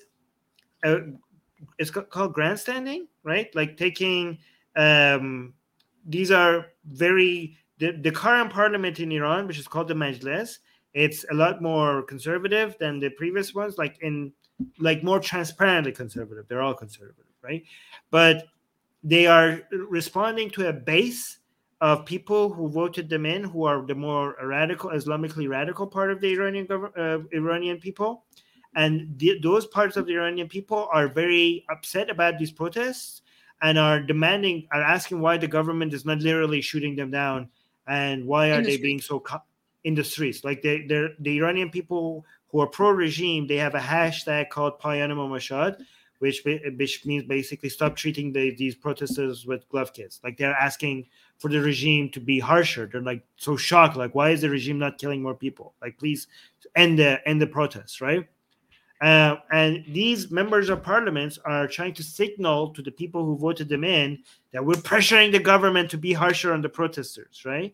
So they wanted to show that this parliament is with the, because the parliament doesn't really care about much about its standing among all Iranians. It cares more about its standing among that minority of Iranians who are extremely hardline. So that's why they were maybe like taking such an aggressive. It's a stance that they know that the regime would not take, but they're trying to signal to their base that we are trying to push them to be more aggressive. A lot of people would have a problem with you talking like this, Armin, because they would say that you're downplaying how high the risk actually is, because there are people that are facing the death penalty for this. What I'm saying does not contradict that. People are facing executions. Yes, the government is not going to execute 15,000 people. I know, no, people would be like, you're downplaying it by saying that. No, but well, okay. These two do not contradict each other. The fact that many people are going to be executed is alarming and should be shouted off the rooftops, right? The fact that it's not going to be, but actually, what you're doing is downplaying it, right? Because you are going to be dismissed when you go tell the international community that 15,000 people are going to be executed, and and people are like, oh my God, that's a disaster. And then 400 people are executed or 200 people are executed, people are like, oh, okay, well, it wasn't that bad because we were expecting 15,000. Okay, it's not as bad as we thought. We could go home now. Right? You should I think be like, people got confused because there was a call for 15,000 people to be executed or sentenced to death versus how many actually have been sentenced. That's where the confusion was coming in. And I saw a lot of people like really having a lot of rage at how the media was going about fact checking that scenario, because they were basically downplaying it, saying like, oh, this isn't true. They're like, as if there's nothing to be concerned about. And there are people. If you want to raise alarm about this is how you do it. Okay. Even though the government is incapable of executing 15,000 people, the parliament that is supposed to represent the Iranian people has been calling for the execution, like as far as punishing the prisoners, as far as executing 15,000 people. And so you could be like, look at how far away their parliament, which is supposed to be a representative of the people, is from its people. Okay. And also tell them, if the government is not executing 15,000 people, it's not because they don't want to. It's because they can't, right? They definitely want to, and they have before, right? They know that would be like, it's not for the lack of want, right? And the fact that the parliament of the Iranian people this is what they signal, and this is what they transparently show what their desires are, that is alarming. You know that this would be something that they would do if they could, given how transparently they're asking for it, right? So that's how you make it, right? So this is how you make it a big deal. But you don't tell people a lie, because then anything less than that will make everybody think like that's not a big deal is happening. Nothing is happening. So you would be effectively downplaying the situation if you're saying 15,000 people are going to be executed. Mm-hmm. Yeah. Anyways. I think there was just like a lot of confusion or incongruence between what was asked for, versus what was actually the sentence that came down. But yeah, there are multiple prisoners who've already been sentenced to death. Protesters, just for protesting. Just for showing up in the streets. And we have seen, okay, here's the thing. The government has published the video footage of the court hearings. And I don't know how to explain how it's an understatement to say that it was a kangaroo's court. It was a clown show. The level of unprofessionalism, the way the judge was constantly interrupting the protester and putting words in his mouth. Anybody with any legal knowledge or any understanding of how proper court proceeding works was like pulling their hair out. Even if you just watch like shows about lawyers on TV, you know that this is bullshit. It was like, guys, it was such a, like, in half an hour, they give a death sentence. Like, the guy came in with no lawyer and no legal representation, and got a death sentence within half an hour. And he was the only one who was defending himself. One hearing. In the course of half an hour, everything was decided. And the judge was constantly interrupting him and constantly putting words in his mouth. And the guy was so, like, timid and so, like, nervous. And he was, like, was, like, in such a terrified position that was just accepting what the judge was saying. So the judge was like, "You were doing this, weren't you?" And he was like, "Oh yeah, maybe. Yes, I was." Like, dude, they're putting words in your mouth and you're repeating the judge, and they're giving you a death sentence based on just the judge, like, leading you into admitting crimes. Like, and they proudly, and guys, this is not leaked video. This was published by the government. Like, they put it out there. Like, they're proud of it. Oh my God, it's so bad. I don't know. It's so ridiculous. Okay. It's like so cartoonish. Like, if someone wrote this in a story and told you it, you'd be like, "Oh, come on! Like, it's just bullshit. That's not believable." Like, yeah.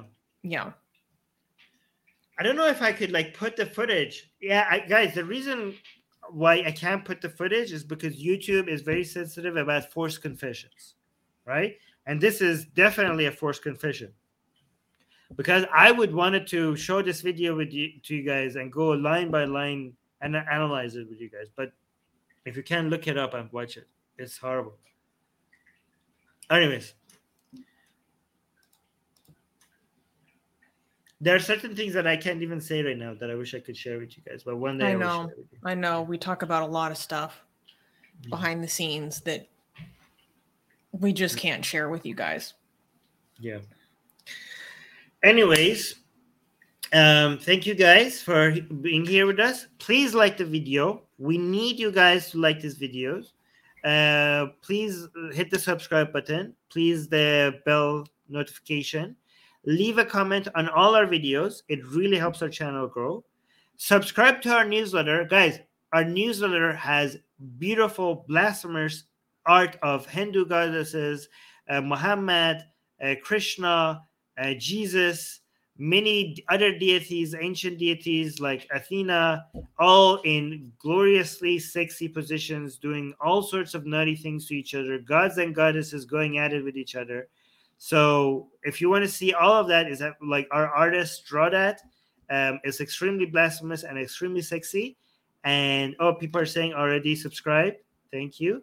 Pakistani Defense Force is saying, "Love you, Armin and Susanna." Well, make sure, if you love us, make sure you subscribe to our newsletter. Okay. Thank you for that. And we got a super chat. Guys, you can support us by using super chats. You want to, read this? Oh, it's to me. Charles saying, you go ahead. Charles gave us 100 Danish krona. Thank you very much, Charles. That's very generous. Hi, Armin. A suggestion. You previously mentioned wanting to do a video on the 1953 quote-unquote coup. How about doing that as a video review of Reza Pahlavi's astute remarks, which I had Suha send you on Messenger? I think he also sent that to me. Yeah, I can. I'll try to. I need to make a lot of videos, but I will add that to my list. I do really want you to make a video about how you think that it's propaganda to say that the CIA did a coup. I mean, what the CIA did was morally questionable. Yes. But it technically not illegal. Want to be accurate. Not illegal. And a coup needs to be illegal. Technically, it was Mossadegh who was doing a coup. And what the CIA helped the Shah do was an anti-coup measure. It wasn't a coup. It was defeating a coup. Technically, legally, that's what happened. The Shah was in full legal right to do what he did. Based on Iran's constitution, removing the prime minister was within the Shah's rights. the United States helped him do what he was legally allowed to do. No, but Armin, we So- need you to do a full video on this. Don't explain everything Yes, now. Okay. People are saying, please support the channel in any way you can. Yes, guys, you could also support the channel financially and non-financially. Non-financially by liking the video, and financially by Patreon, link in the description, And PayPal link in the description, or by becoming a YouTube member, like these Athanis. How do you say that? Athanasia, right? And also Norman is a member, Shriyash is a member, Suha is a member. Because Norman is saying, I love that art. Yes, our blasphemous art. Check them out. They're for free. Subscribe to our newsletter so you could get them. Anyway, guys, love you and thank you for your support. Bye. Mwah.